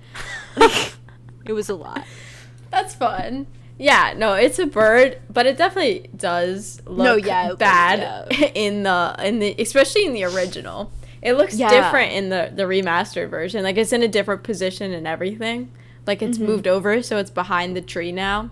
Which is weird because, like, the shadow moved and it's just remastered. but it's because the shadow in the first one looks really creepy. But anyway, yeah. I'm talking about The Wizard of Oz and some people believing it's cursed. I don't know if I would say cursed, but a lot of weird stuff happens, so I'm going to talk about it. Okay. I don't know if this one falls under, like, spooky cursedness and more so it's just kind of weird. So I think a good point to make also is that a lot of times when movies are considered cursed, they're dealing with spooky things to begin with. So I like that this one is just like the opposite of spooky. It's just The Wizard of Oz. It's the polar opposite of spooky. But like, yeah, when you hear a cursed movie, you're going to start thinking horror movies. The Conjuring 2. Yeah. The Conjuring 3. Maybe The Conjuring 4 if it's out there. The Exorcist. So, the movie came out in 1939, which is right before World War II. And they spent a ton of money to get, like, to make it look as magical. Cat. Wait, what? Come here. Hi, podcast. Hi. No, just sit on my lap. He's tangled. He has the podcast cord. He can't be on the podcast. No, just sit. You can keep talking. I just have a cat now. Okay. It's a stray. Nice. Okay, so movie cost a ton of money. They spent over $3 million on production, and that, according to one source, equates to roughly $55 million in today's money. Shit. They were doing lots of special effects that had never even been attempted before. There was a lot to do. It's one of the first big movies in Technicolor. And they were pulling out every stop they could think of, and they spent all the dollars to do that. And it looks really cool, especially for the time, but yeah, it cost them a lot of money, and it makes a lot of money too. So it's not like it was some crazy thing that didn't work out. It did make them some money. A funny fact that I found doing this research is that the dog who played Toto was one of the best paid on set. She was paid roughly $2,200 in today's money every week for her work. Where did she spend it? I don't know. PetSmart. I guess she got to go to PetSmart. Yeah, it's more like who her trainer or her owner got that money, but yeah, it was the dog earned it, so she should get to spend it at PetSmart. She was the one out there performing for the crowd. Anyway. It winds up winning 2 Oscars and was nominated for a bunch of others. Not Best Picture, though, which is really funny. I mean, it was nominated for it, but it doesn't win it, which I just thought was fun. Ironic. And it cast a lot of people into stardom, like Judy Garland, who played Dorothy. And it was just also, it cast a lot of people. Like, there were 600-something actors because of... And they're all munchkins. Yeah. They had a lot of people working on this project, and a lot of people coming and going, and I don't even know what to say. It's so funny that it becomes cursed, because it seems like everything is going so great for them. Like, they're making a lot of money, they're doing all these cool new things, so, like, why is it cursed? And tell me why it's cursed. Sorry, I had to kick the cat out. He was a distraction. Oh, you're good. I had to banish him, and now he's meowing outside the door. Oh, no. This is what happens when I kick a stray out. We take in a stray cat regularly for a few hours a week. That's good. That's fun. But no, tell me how this beloved movie becomes cursed. So, a lot does go wrong on the set of this movie. And some of all of it probably boils down to, like, there was no union, and it was old Hollywood, so probably being treated like trash. Definitely being treated like trash. But, some of it is just kind of weird, bad luck, and bad timing. And so, we're going to go through the curse. A huge issue, one of the first big issues, is actors kept getting crazy sick during filming. And they found out later that a lot of it was due to the makeup just straight up poisoning them. I was gonna say, it's like lead poisoning, isn't it? it's not lead, but similar. So in the case of the Tin Man, it's the Tin Man alone, that role sent 2 people to the hospital. So Buddy Ebsen was the first actor hired to play as the Tin Man, and at the beginning of filming, the makeup they used on him was pure aluminum dust. It was only the dust, they used nothing else. So he was just inhaling aluminum dust all day for filming. Imagine pulling up to work and they're like, I am going to cover you in metal. In metal dust. And you just have to live with that. Like, not only, like, you don't have to live with that. You will die. Yeah, only 9 days into filming, he was sent to the hospital and had to be placed under an oxygen tent. Because he was poisoned from insane. And he was bedridden and eventually fired because they had to move on with filming. And he was just hospitalized and couldn't leave the hospital because they almost killed him with aluminum dust. Yeah. Insane. Which is wild. So they hired Jack Haley as the new Tin Man. And now they dilute the powder. There's some sort of like paste that they put on first, and then they put the dust on over the paste, so the dust is like stuck to something now, not just the oils on your skin, but it's like glued in a sense to you. And it goes a little bit smoother, and I say like a little bit because he's also hospitalized because it gets in his eyes and he gets a severe eye infection, but they do treat it. Did he go blind? No, but he had to like take a couple days off and be in the hospital. But it's treated quickly enough, and he continues with filming the rest of the film. But yeah, 2 different people are sent to the hospital. That sounds like it should just be blindness. Yeah. I don't... Dude, imagine.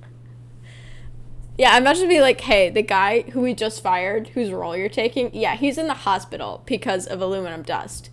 We are going to use the same aluminum dust on you, but this time, we're going to put paste first.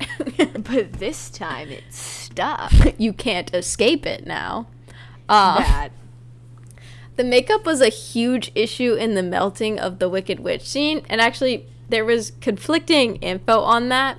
There's 2 different scenes where in like one she's melting and one she's just disappearing, and a trapdoor is used in both, and it is something to do with the trapdoor. But the one I saw the most was specifically in the scene where she's melting. There is fire involved in this scene, as you know, the witch played by Margaret Hamilton, she lights the broom on fire. Okay, there's like a torch nearby or something. Yeah, it was just like a fire because they were in the spooky area, and she lights the broom on fire and she moves it over and uses it to catch the scarecrow on fire. And then Dorothy dumps the water on the scarecrow's arm to put the fire out, and then the water gets on the witch and she melts. That's the plot, just in case y'all needed a refresher. So Margaret Hamilton was like really worried about hurting the scarecrow in this scene. She didn't want to burn the other guy because she had to catch him on fire. So. And they assured her it was fine because, get this, his suit was made of asbestos. So he wouldn't catch on fire, probably. But also, he's in an asbestos suit. What? So asbestos is minerals that are fire resistant. Yeah, tell me what asbestos is. Yeah, you know. So, like, that makes sense. He's not going to catch on fire because it's asbestos, because asbestos literally means, like, it's fire resistant. Yeah.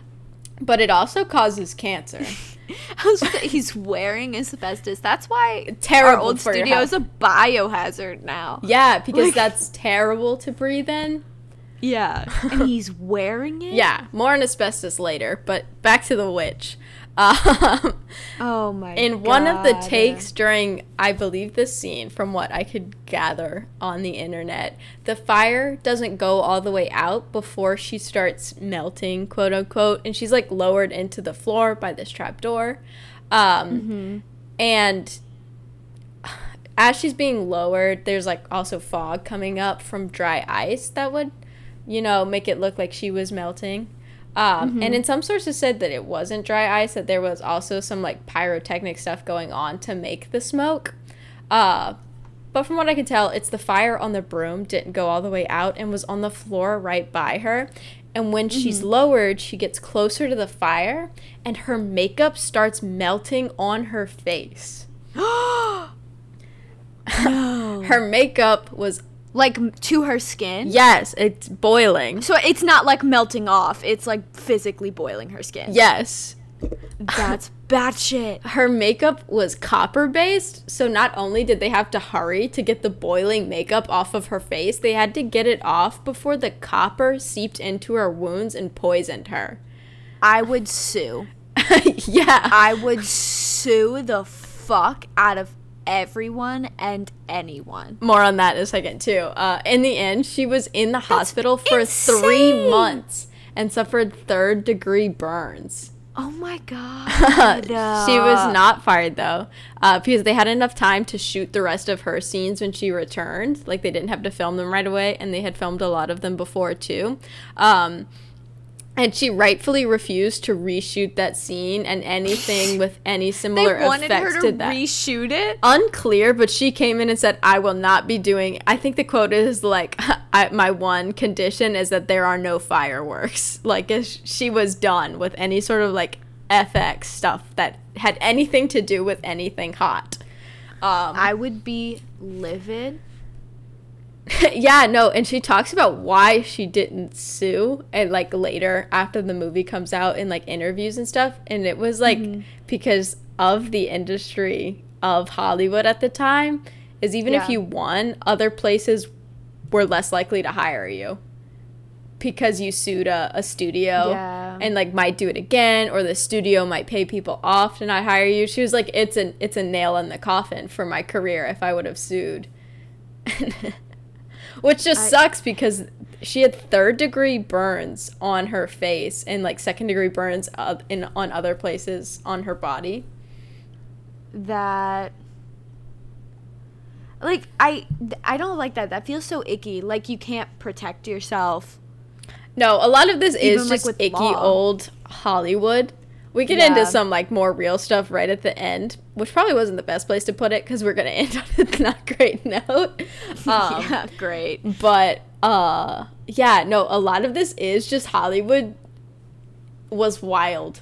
They were just torturing people. And they were like, yeah, asbestos suits are fine.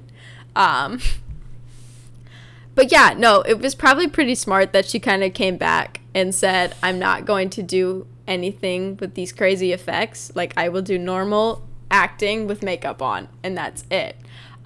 Because she winds up getting a stunt double for one scene, and the stunt double gets badly injured on her leg because the broomstick prop explodes. Oh, what the fuck? How does a broom explode? I think it like, I don't know if it had smoke or something coming out of it. It was like some kind of pipe that had some sort of effect happening with it. It was unclear of what scene was being filmed with the broomstick, but because of whatever effect they were trying to make it look like happening, something goes wrong and it explodes and it hurts her leg. She's in the hospital for like 2 weeks. Jesus. Her name was Betty Danko. I fucking hate this. And an explosion. To top all of that off, a lot of the witches' scenes were cut from the movie because they were deemed too scary. So she had to go through all this filming, was paid less than some, like, she was paid less than Glinda and stuff like that. I know that was one of the pay gaps they talked about a lot. She's paid less than fucking Toto. Got burned. Her stunt double that she had just subbed in, she's like, I'm not doing this anymore, also gets hurt. She just barely dodges that bullet. And then they cut her scenes. I would sue for that. I'd be like, the fuck?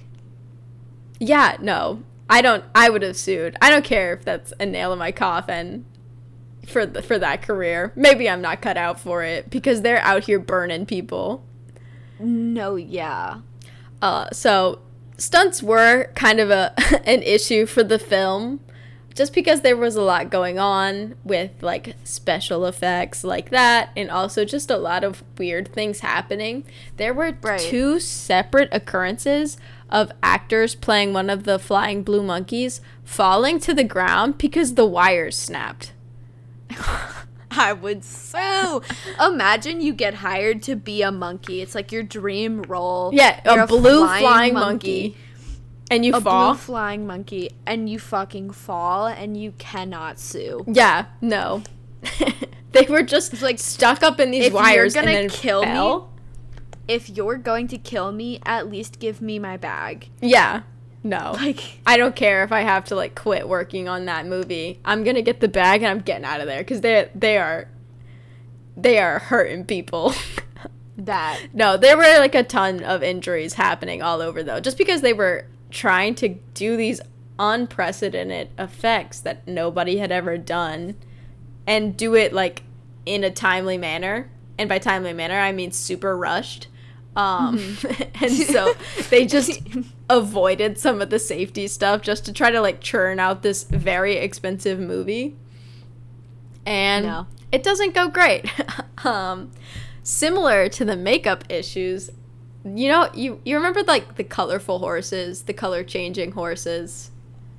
One of them's like purple. Oh, yeah. They're in where is that editing? No, because they didn't have. That's what I'm about to tell you the magic behind that. They didn't have that kind of, like, CGI to make the horses all these crazy colors. So what they wound up doing is they would use Jell-O to make the horses look different colors. Oh, like the powder. Yeah, they would just cover horses in that. I thought you meant they were feeding the horses copious amounts of Jell-O. To, like, change their genetic makeup. I was like, I didn't think that was how that worked. No. They did just paint them with Jell-O, not genetically modify the horses with Jell-O. But they would just cover the horses in Jell-O, and then they'd have to film those scenes really fast so the horses wouldn't lick up the Jell-O and, like, mess up their makeup. And so a bunch of the horses kept getting sick because they kept licking the Jell-O off of themselves, like, after the scenes were filmed, and, like, even after cleaning, they wouldn't clean them the best, so they'd still have Jell-O. And now vets did come on and say, like, it was safe for the horses to ingest. They just had way too much sugar. Is why some of them were getting tummy aches, but I think it's so funny that all the horses just kept getting sick from their quote-unquote makeup, too. I was about to say, they just are, like, having the time of their fucking life. Also, pause for uno momento. I think the pizza's here. Okay. I just have to bring my phone to Lux. I will be right back. So sorry. It's just on my phone. Hello, podcast. It's just me and you now. I'm checking my text messages. I hope you're having a great time listening. I don't know if this is going to make it in to the final cut, but I hope you're enjoying your whatever time of the day it is. I'm hungry. Are you talking to the podcast? I am. Yes. It was a private conversation. Okay. Oh, it's a private conversation? I'm not going to hear it when I edit? No. I'm going to break into your house and cut it out before you hear it. Oh, yikes. Okay. What's up? Sorry, I was checking my text messages. I'm back now. No, you're good. So, another huge deal in the film.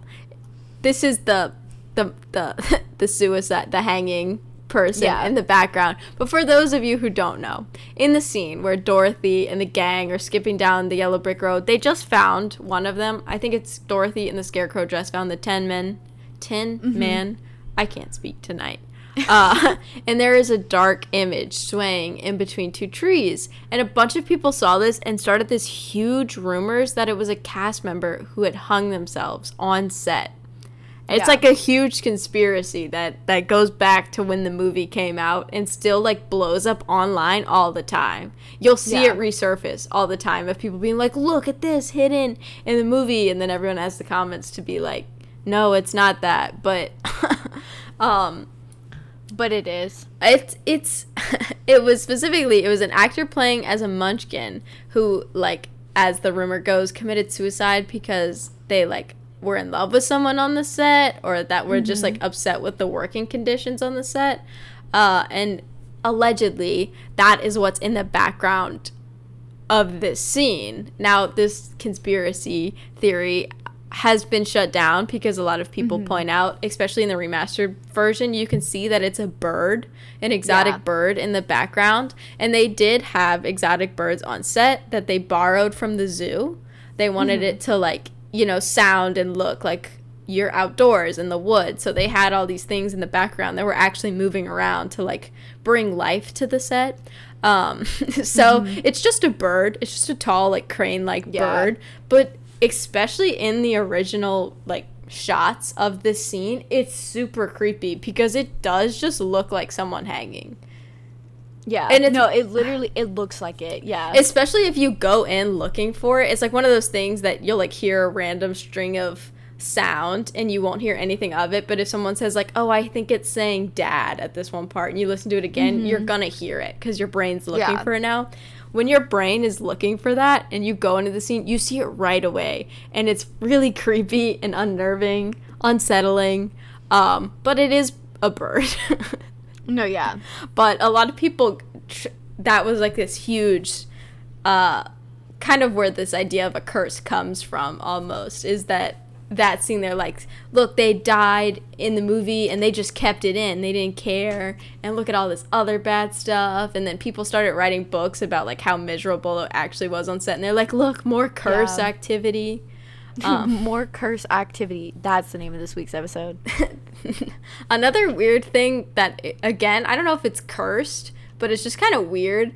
There were, like, 4 pairs of the ruby slippers that Dorothy wore. And they kind of get scattered around, but once was taken. Someone, like... Wait, really? To clean up the studio, they hired this guy, and they're like, yeah, you can keep anything. And one of the pairs of slippers were still in there. And so he just took them and had them. They were... those things cost, like, $2 million I was about to say. So even more now. Some of them, like, I think the ones she wore the most were, like, $7 million were being auctioned off after the movie, and he just got a pair for free because he was cleaning up.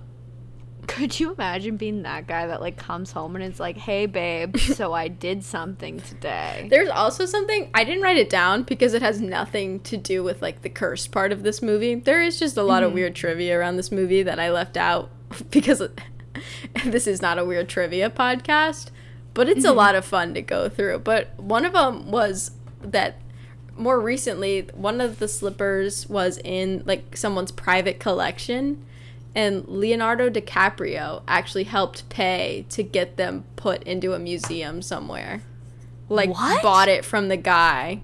It was super expensive because there's only 4 pairs in the world. And he helped, like, sponsor this museum pretty much to have enough money to buy it from this guy who had, like, was selling it out of his private collection. Leonardo DiCaprio. Yeah. Good old Leo. Yeah. Titanic. Yeah. In that bear movie, too. What? You know, he was in that movie with the bear, and he, like, fights a bear and almost dies. What? I watched it, like, half awake one night. It's a bear movie. He's killed by a bear almost. I don't know the ending. I just saw that he fought the bear and almost died. What the fuck are you talking about? He was in that movie. Okay, never mind. It's not important. What? Okay. So, another accident on set happens or unfolds when one of the witch's soldiers, they accidentally, like, step on Toto. I don't know. Like, yeah, like, step on the dog. Did it die? No. She suffered a sprained ankle, and she had to get a doggy stunt double for a couple of days. But she What healed. fucker stepped on Toto? It was an accident. He didn't see her, but she Oh she my healed very fast God. and was like back on set in the following weeks. But she did take a couple of days off and had a doggy stunt double step in. And that's curse activity right there. How dare the universe let that dog get stepped on? She was a working woman. I was about to say that dog was making more than some of the people. No, like, and actually. someone just like casually steps on it. Like that must have been the most expensive doggy sprained ankle. No, yeah. She was making 10 times the minimum wage at the time. So she could afford it, but that's just crazy. I would be pissed. I would sue. The set was notorious for getting very, very hot also. The movie is one of the first shot in Technicolor, like we were talking about. Yeah, and it's yeah. a huge set. And it caused them to use all sorts of really expensive and elaborate lighting strategies to get the most out of the color and make sure all the Yeah. set looks right in They do color. some crazy shit. Yeah, and it's a crazy amount of lights that were used, and it caused the set to get unbearably hot because it's all of these old light bulbs that are burning the place up pretty much. Mm-hmm. And the set is covered in lights, so everywhere is just crazy, scorching hot. Many reports that by noon the set was over 100 degrees Fahrenheit, which is 38 degrees in Celsius for people who don't live Thank here. you. They often had to turn out all of the lights and step outside to get the building to cool off, and also to let the actors cool off and all the crew, because I the awful would sue. the awful condition made it so people were constantly fading on set.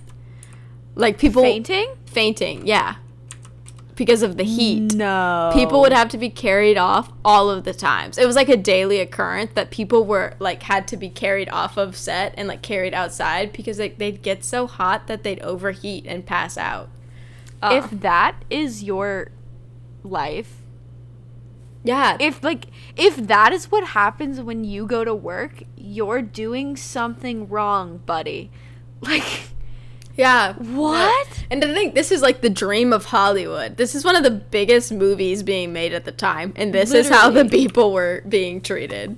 It's my dream is to pass the fuck out. But yeah, I'm sure this part definitely made people feel like it was cursed, because people would literally just drop like flies. People were just yeah. out, and people were always sick because of the heat and a bunch of other stuff. The makeup, people were literally always having to leave set for something happening. Oh my god.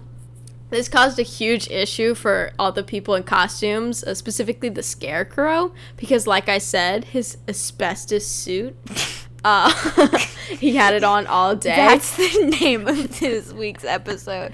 Asbestos suit? Yeah, and it wasn't That's a fever dream. it wasn't porous because it's asbestos. So you couldn't Because it's sweat. asbestos. You couldn't sweat to cool yourself off. He would literally be stuck inside the stuffy suit all day. All day. And until his makeup could be No. removed, at the end of the day's filming, and they had to wait till the end because taking the makeup and the suit off would take over an hour with 2 people assisting him. So they couldn't take it off at lunchtime or something. He And literally just to be clear, he didn't die? no. How? No one died on set during Bullshit. this movie. Bullshit. I mean, maybe that person allegedly hanging, but yeah, No, bullshit. No one died? Bullshit. no one died. Allegedly. Allegedly, yeah, there might have been a huge cover up, but no one that we know of died. That's so fucking crazy. It left him with scars too, pretty deep markings because of the special effects makeup they had on him. I don't know fuck. what chemical was in his makeup, like the other ones, but Lead. like some of the stuff they used to like the adhesive or something, it left him with scars that took years to heal. And I think some of them he had until he died or was like old. No. But I know it took years for most of them to go away. Same goes for the lion, the Cowardly Lion. So, What? you know, like that the suit was just awful. Oh. Okay. His suit was made of real lion pelts. Bullshit. No, 100% real lion pelts. Which, That's got to be a crime. yeah, no. It was also very hot and very heavy. It weighed about 90 pounds. That's got to be a crime. That's got to be illegal. It was also like, Real lion pelts? yeah, no, real lion fur pelt to make him look like a lion. So very warm and very heavy. Illegal. It was also very stinky, according to the Ew. the man, because like he just had to sweat in it all day in this 100-degree Oh. room. And I bet you they couldn't fucking wash it. No, they like have to wipe it down at the end of the night. Yeah, 'cause I mean, if it's real. Yeah, no. The man, Bert Lahr, was also not allowed to eat while in costume because it messed up What? his makeup. That's a crime. A year into filming, he finally stood up for himself and they allowed him to eat lunch with the others and like get makeup touched up after lunch. But that was like a year into this process already. The man literally was just not allowed to eat all day. He could have like milkshakes and stuff through a straw. That's a crime. Yeah. That's illegal. There's no. So similar to the Scarecrow's suit, there was a bunch of asbestos used in another scene. A bunch of asbestos. Just casually, like a bunch of Do asbestos. you remember the huge field of poppy flowers? Yeah. And it like starts snowing or something after they take a nap in it? Are you about to tell me that's asbestos? It's all asbestos. You're fucking You know that kidding stuff that me. they just laid in and like had their faces in and slept in and like Emily. frolicked around and kicked up and was snowing down on them? All asbestos. You're lying. No, it's to all asbestos. me. So people Emily. obviously getting sick from all of this.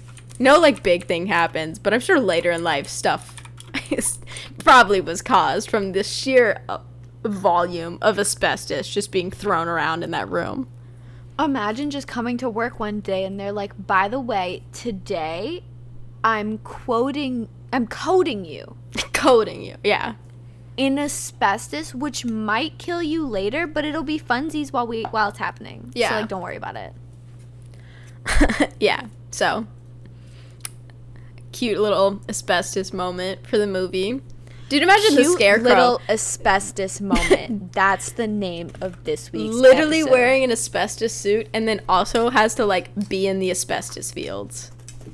He really got like asbestos squared. No, That's the name of this week. This poor man. I'm gonna They were have trying to kill learn him. How to spell asbestos? yeah. It's not too bad. It's like it sounds. Asbestos. How does it sound? As, like A-S.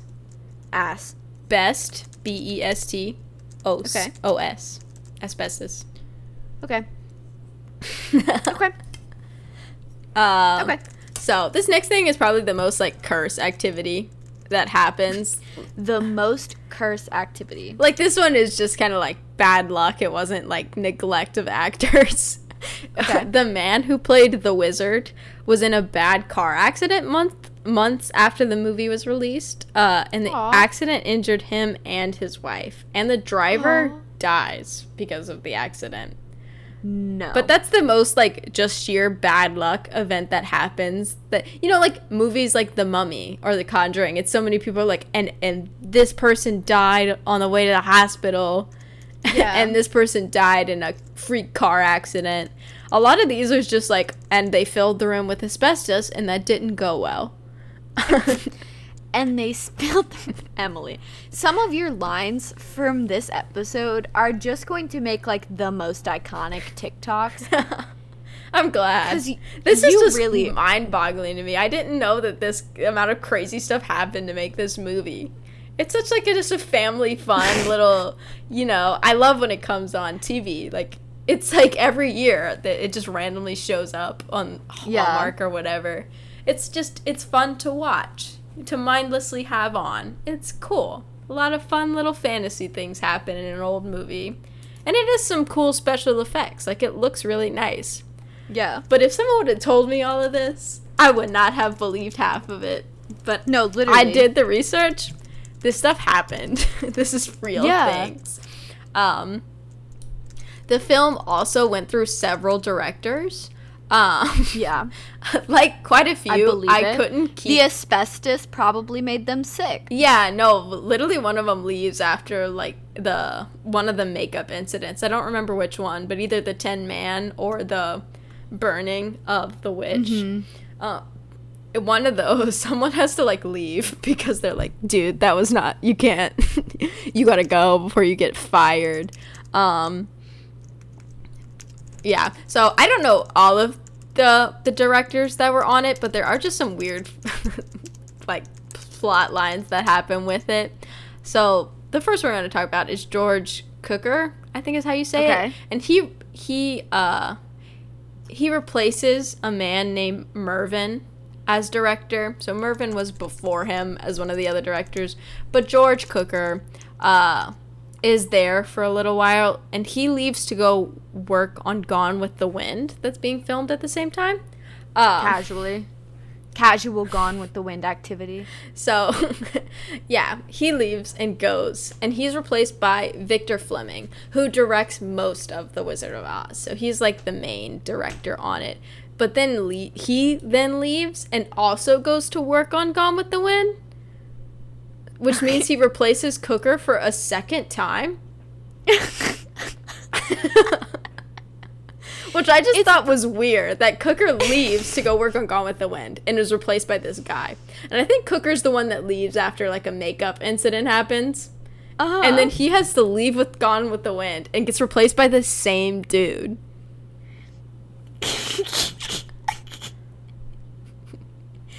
That just sucks for him. Yeah, he's just constantly having to just quit and get replaced by Victor. That's unreasonably funny for, like, no reason. And then Victor Fleming, when he leaves to go work on Gone with the Wind, he is replaced by King Vidor.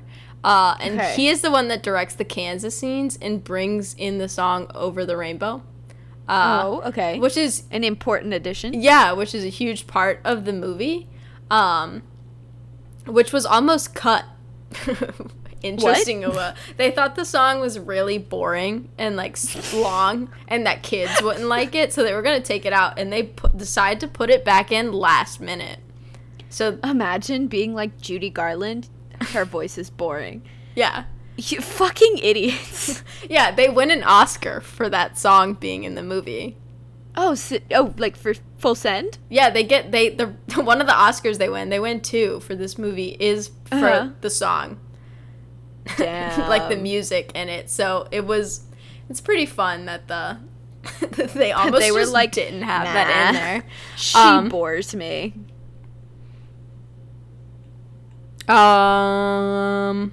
Okay, this is the, like, sadder thing that I mentioned earlier. Because some people do tie into the Judy Garland's life is not so great after this movie, and her death is also not a good one. Like, it's not a happy ending, and can be directly tied to this movie almost. Mm-hmm. She died much, much later, I believe at age 47. I didn't write it down for some reason, but I'm fairly confident that it was 47, and it's of a barbiturate overdose. Yeah. The medicine, the pills. The movie. No, the movie died of a fucking barbiturate overdose. Yeah, no, the pills. And this, like, habit kind of stems from here. So she had to wear a tight corset because they wanted her to look like a young prepubescent girl.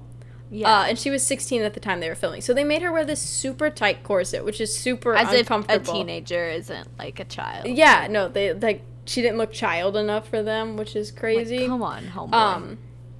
So on top of keeping her in this super uncomfortable thing for like crazy long work days, they wanted to make sure her weight stayed down. So she was prescribed amphetamines.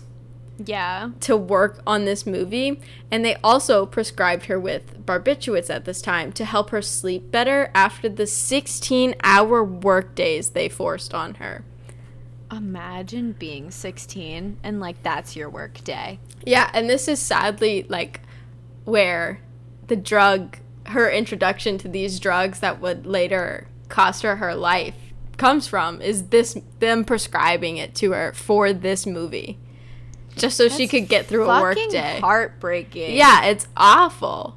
And so a lot of people say that, like, in a sense, that's the curse of it. It was just, they say curses. It was just, like, torture to work for these people. I was about to say, they literally killed her. Yeah, no, they directly lead to the issue. And she also suffered from a lot of depression. They had her on this, like, super strict diet during the movie, and I thought this was made up, but I like dug into it. Her diet, her daily diet was chicken broth, coffee, and 80 cigarettes a day. What? To keep her from like feeling hungry, they would just make her smoke a bunch of cigarettes to like suppress that. That's crazy. She later went on to talk about how, like, she blamed the studio for taking her youth and, quote, fundamentally damaged her as a human being. What the? I'm 80 cigarettes? 80 cigarettes a day. No, yeah. Like, and if you're working 16-hour days, that's 5 cigarettes an hour. That's almost a cigarette every 10 minutes. Yeah, that's insane. And the other 2 items were chicken broth and coffee. There's no food on that list. No, yeah. And it was all just a, like, they're like, oh, you have to watch your weight for this movie. It's like, first of all, she's not going to put on a bunch of weight in the, like, time it takes to film a movie. That? So, you know, if she did, she's eating. She's a human being. What? Also, like, she's 16. Like, something about this feels illegal. It just wasn't, though. It's terrifying. They really did like torture these people, though. There was some crazy stuff. This is like a tangent that I actually wrote down because it literally, I've just got mad because it was like, a lot of this isn't curse activity.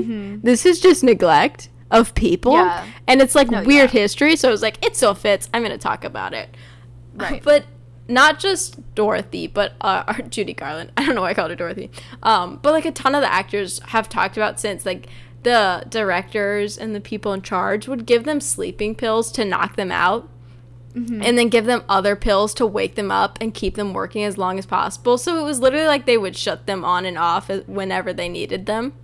And some of the actors that played the flying monkeys talked about in one interview working 72 hours straight.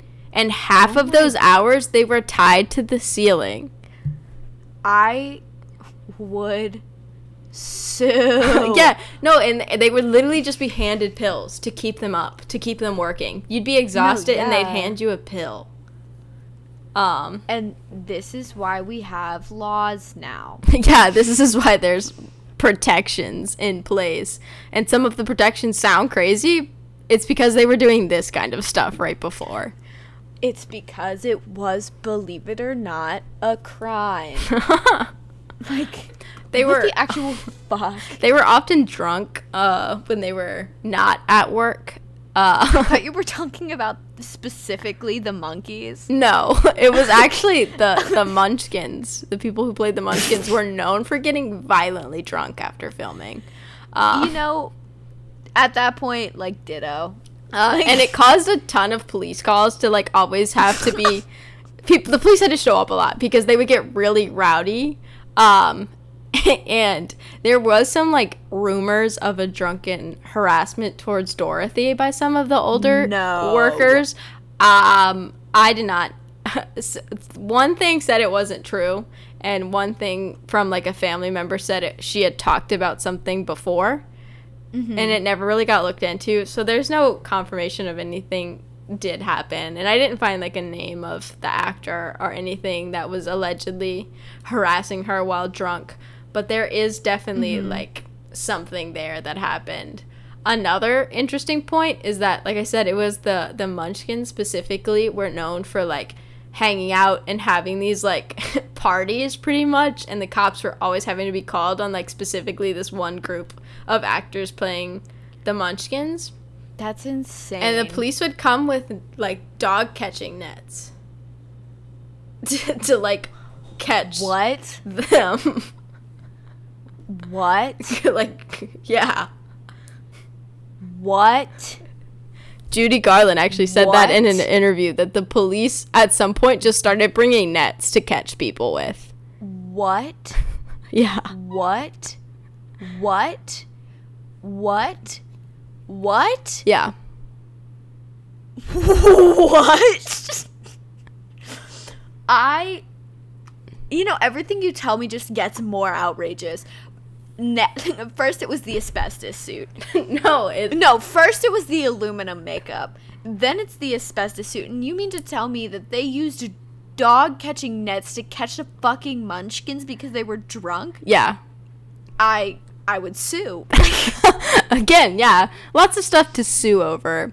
But yeah, no, literally all the problems were solved with like pills or alcohol or just weren't solved. And it's like a very dark history for such a fun film. For example, another great example of it not being so fun behind the scenes. There's a scene where Dorothy slaps the lion.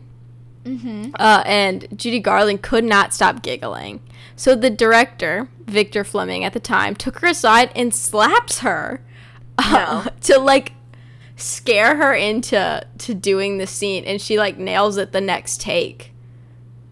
But it's because he took her aside and slapped her. You know what I'm gonna say. I would write a strongly worded letter to Chili's, but also sue. Like, yeah, no. There were huge pay gaps, which, I mean, like, yeah, we could have guessed that. But no, yeah, Dorothy, if it wasn't sexist. Dorothy was paid $500 weekly, while her co-stars, like The Lion and the Scarecrow, made upwards of $3,000. Yep. And like I said, the dog, Toto, she made quite a good bag during the filming of this movie. She made twice as much as most of the people playing the Munchkins, though. Oh, that's fucked up. Like, she was making more than humans were on this set. And that's terribly sad, because it turns out, I did not know this, but a large portion of the Munchkins, I don't think it's half, but it's like a substantial amount, were coming from Germany. And like I said, this is World War II time. So they're fleeing Nazi Germany and in great need of work, and they find this where they're being paid less than the dog. That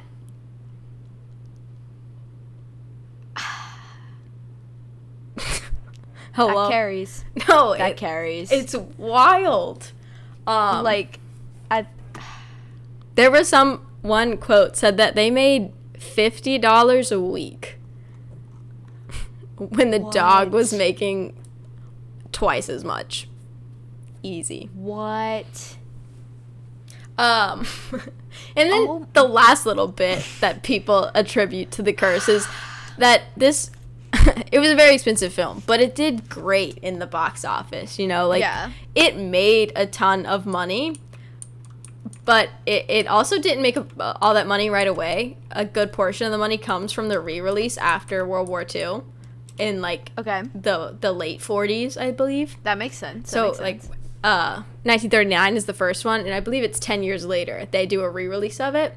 And that one makes a good chunk of the movies profit, but because it was so expensive to make and they had to keep paying for all of these like injuries on set and these reshoots because people were getting sick or hurt, or like all of the people and costumes involved and all these like special effects that kept messing up, so they had to redo them. Yeah. It was very costly, so they barely break even on this movie. Oh shit. You know, that's what they get. They make millions in the box office. They barely break even because just so much happens. And that's what they fucking get. Exactly. Because they made Scarecrow wear asbestos. Like, no. I'm so sorry. You do not deserve money. They made Dorothy smoke 80 cigarettes a day. And only gave her chicken broth? And there was someone on set, like, hired to, like, make sure she was sticking to it. No.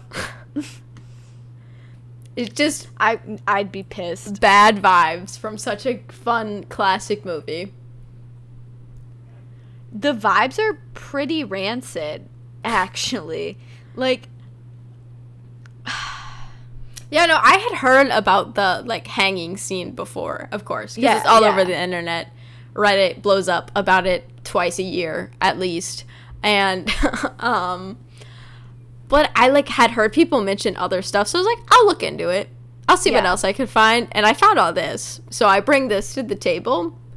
Yeah. I don't even know if you could call this cursed, though. It's just, like, dark history is what I'm going to refer to it as.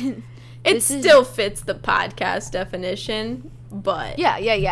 It's it's not cursed, guys. It's at some point, it's people. Just abuse. Like, they literally just tortured people and made a movie about it, and then didn't even profit. It was like didn't even profit. It was like at some point it went from like, whoa, these are scary things and crazy things that happen, to like, no, this is just like, if you did this now, you'd be arrested very quickly. Like, I mean, it was already starting off bad when the makeup was just made of metal. 2 different makeups. 2 different metals. Asbestos. And then the third guy was asbestos, so. I keep thinking about the fact that he's literally, like, and I'm thinking more and more about how that suit looks. It's like a shirt. Yeah. With, like, shit under it. It's like, that's asbestos. Like. Yeah, and look up pictures of the, like, poppy scene. I can put one in Discord if you want. Yeah. I don't want a video. I need images. I need images. Oh no. The image just really seals it, like how bad this was. Oh no. Oh my God. Unusual weather we're having, ain't it? Yeah, that's all just asbestos. That's fucking crazy. One thing said that the flowers were also, like, made of not so great things, maybe even asbestos, but I think it was an article that was confused about, like, reading another article. Most of them were like, the snow stuff they're covered in is the asbestos. Right. But yeah, no. Either way, not a great vibe. But just look at it's all over them in that picture. In their hair, on their face, on all of their clothes, their arms. I don't even, like, I'm still looking at it. It's not great. What the fuck, bro?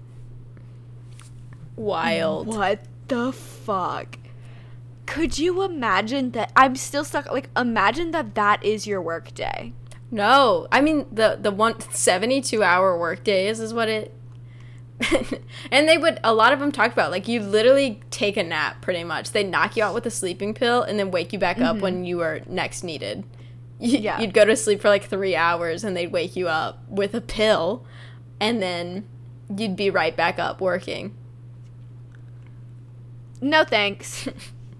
Bad. I'm good, thanks.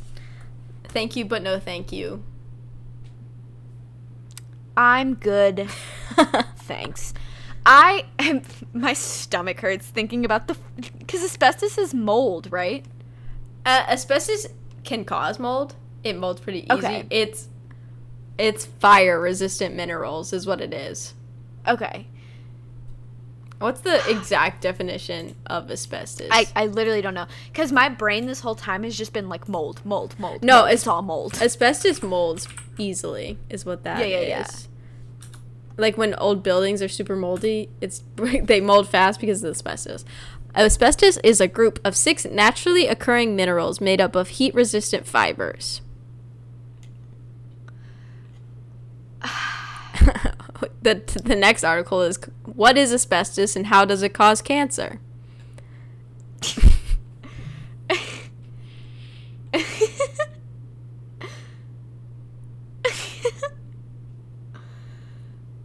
Oh, that's so funny.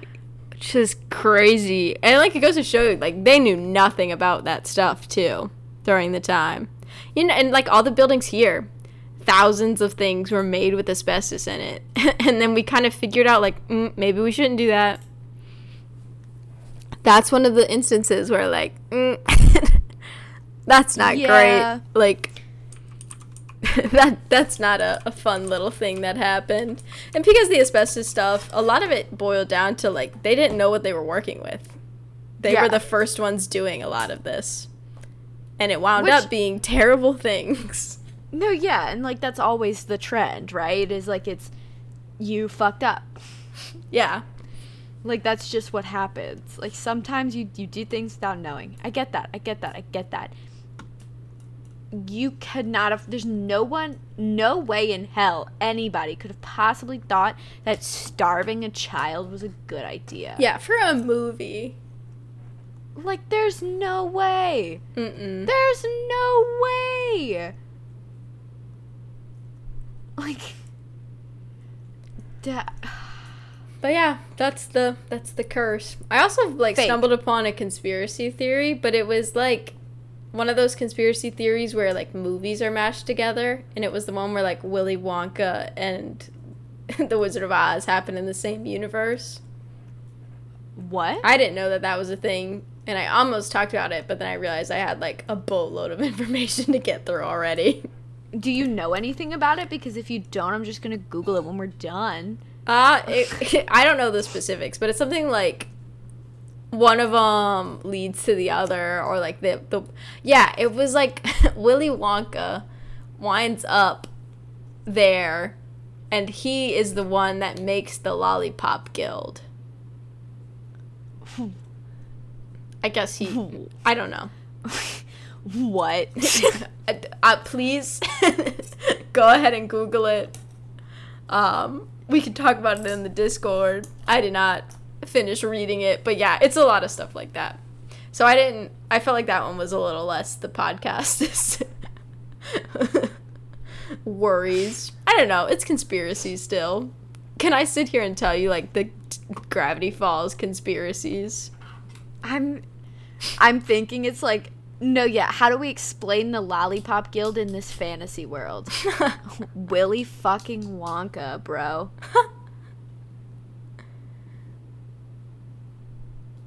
I'm flabbergasted. You're welcome.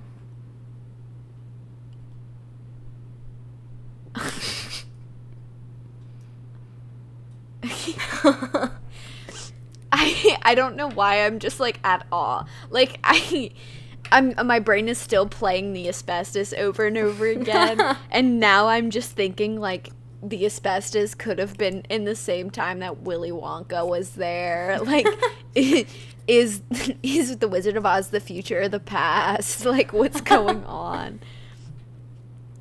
I don't feel so good, Mr. Stark. No. You know, I've never seen that movie. That's okay. I've never seen any of those, actually. If I say this all the time, if you're gonna watch one Marvel movie, Thor Ragnarok. Which is such a weird recommendation. I've heard so many other things that I should watch. I don't know. Someone agreed with me the other day. So, I have to be right. You have to, okay. Yeah. Gotcha. No, it's just, if you're not going to get into it, there's so much lore in a lot of the other ones that sometimes you just get confused. Thor Ragnarok is not like that. You can come in knowing next to nothing. I mean, like, you should know who the Hulk is, but, like, if you know he's a green angry guy, that's enough information.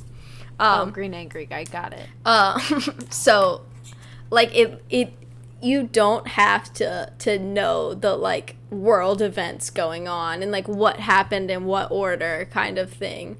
Because a lot of the other movies are just kind of weird without the context of the other ones. It's not like that with Thor Ragnarok. It's a funny movie. It's really, like, it's just a good story. And it's just fun to watch. And I die laughing every time I see it. And so I think it's a good, if you're only going to watch one Marvel movie, to not get into Marvel, it's just to, like, see one of them, I'd watch that one, because you don't have to understand everything to enjoy it. It's just a good movie. I guess that makes sense. I guess it makes sense. Do people in the Discord agree with me or disagree with me? Please let me know. What's another good Marvel movie to, like, force people to watch? You see, I hate Marvel movies. I've said it before. I'll say it again. I'm sure someone will attack me, and that's fine. We can have a lively debate about it in the Discord. They suck. There's no such thing as a good superhero movie to me. And maybe that's such, like, I get it. It's probably a really generalized statement. But, like, they're all the same. No, I get that. Like, I've heard a lot of people with this. I'm not going to be one of those people that attacks you for your movie interest. You should. No, you really should. I'll attack you because Star Wars, maybe. But I don't know. I know a lot of people, like, superhero movies are just hit or miss. You know? Yeah. Some people just don't enjoy that. I was talking about it the other day, though. I was like, I know that I like superheroes. I like comic books. My favorite superhero in Marvel is Nova. Like, I enjoy that kind of stuff. See, I didn't even know that was a person. Yeah, he's not in the movie, so. I mean, he is, but the Nova. Okay, well, we're not gonna unpack all that. But yeah, I had the, like, encyclopedias of all the superheroes. You know, I just like that everyone had their own little thing, and it was fun to, like, know who did what. So I've always found that interesting. And then the reason I like the movies is because I know I will get a kick out of those movies because I like dumb humor and I know I like superheroes. And I can't afford to go to the movies that often. So I know that I'm going to at least enjoy it somewhat. So that's why I've, like, always gone to see those movies, is because I know that there's at least something there that I will find fun and it's worth it. I can't, like, pay to go see some movie that I know nothing about. No, because if it sucks, I'm out. That is the most $16 valid defense. That's the most valid defense for a superhero movie I've heard. Because it's like, because don't get me wrong, I enjoy the movies when we watch them. Like, I really liked Black Panther. I went to see Black Panther in theaters. But I'm, like, 90% sure that's the last superhero movie I watched. Because it's like, I don't know, they bore me. Yeah. Like, but, like, what other movie do you go see in theaters other than, like, maybe anime movies? Because you are already attached to the characters, like, for the exact same reason. No, I was talking... What an interesting take that I've never thought about before. We were talking about it the other day because I was on Reddit. Again, Reddit's been all over in this episode. But somebody was, like, bashing new movies. And it's like, you don't understand that most of the younger generation, you cannot afford to go see a movie unless you know you're going to like it. Especially pirating so easy. And then most of us already have to have all the streaming platforms anyway. So it's going to be on one of them. You know, fuck that. I opened up HBO Max the other day thinking I was going to watch a movie. My mom fucking canceled the HBO Max subscription without telling me. That's so tragic. No, yeah, it's so tragic. I don't really need it that much, but I was like, really? Really, Mom? But yeah, no, I was livid over that. I was like, I can't... I get that there's better movies out there. I just know that I'm okay with spending the money because I can get something from this. You know? Yeah, which is completely valid. And then I'll just pirate the other movies later and also watch them. But, like, I think that's why superhero movies have gotten so much hype lately, is because they kind of realize that too. The people behind the movies know that people are probably going to pay to see this one despite what happens in it, just because you know the characters and stuff like that. So while some of them are kind of hyped up, I will give that. I don't know. I find it fun. No, yeah. And you know what? You're right. Thank you. I worked hard on that essay.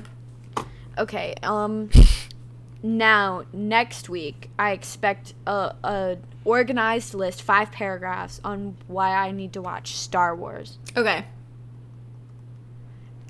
Emily, if you can convince me to watch Star Wars, and I mean, like, legitimately convince me, I'll give you $50. Okay. Like, I have never, ever felt any desire to watch Star Wars ever. And if you can make me want to watch it, that'd be an achievement. Like, how so? Like, convince you to watch one of the movies? Or, like, convince you to watch a show? Or convince you to watch all of the movies? Or is that up to... Not all of the movies. That's too much. Okay. That's too much to ask. Or, like, all of... If you can convince me that one Star Wars movie is worth my time, that's it. Okay. I'll work on it. I don't know if I'll have it by next episode, but I'll work on it. I want to be convinced so bad.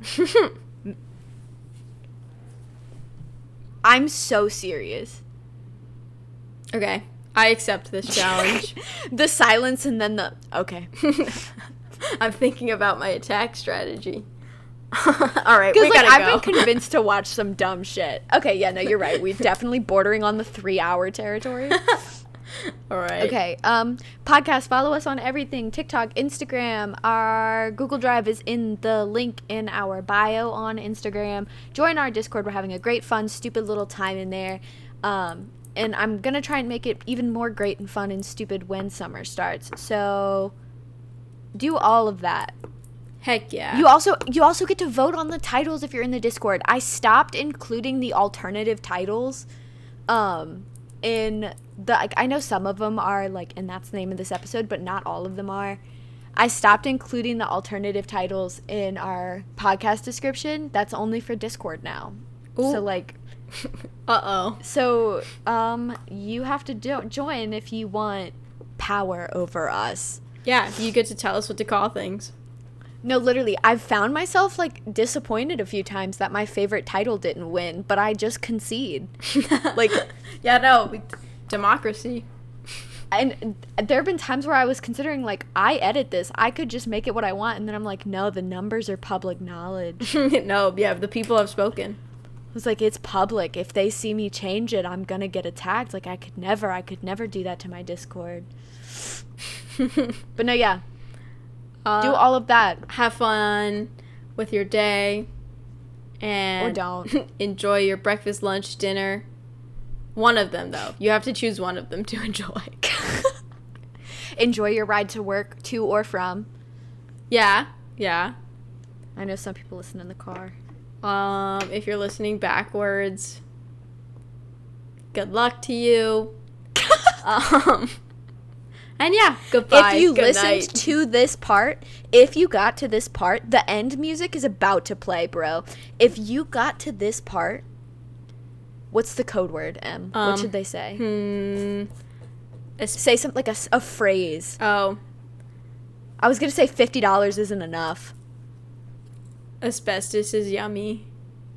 Okay, either of those things. Say literally either of those things in the Discord or on like an Instagram post or something. Let us know that you got here. Dude, if I someone know. has listened this far, why? Can you just not reach your phone? And on that note, goodbye. Bye.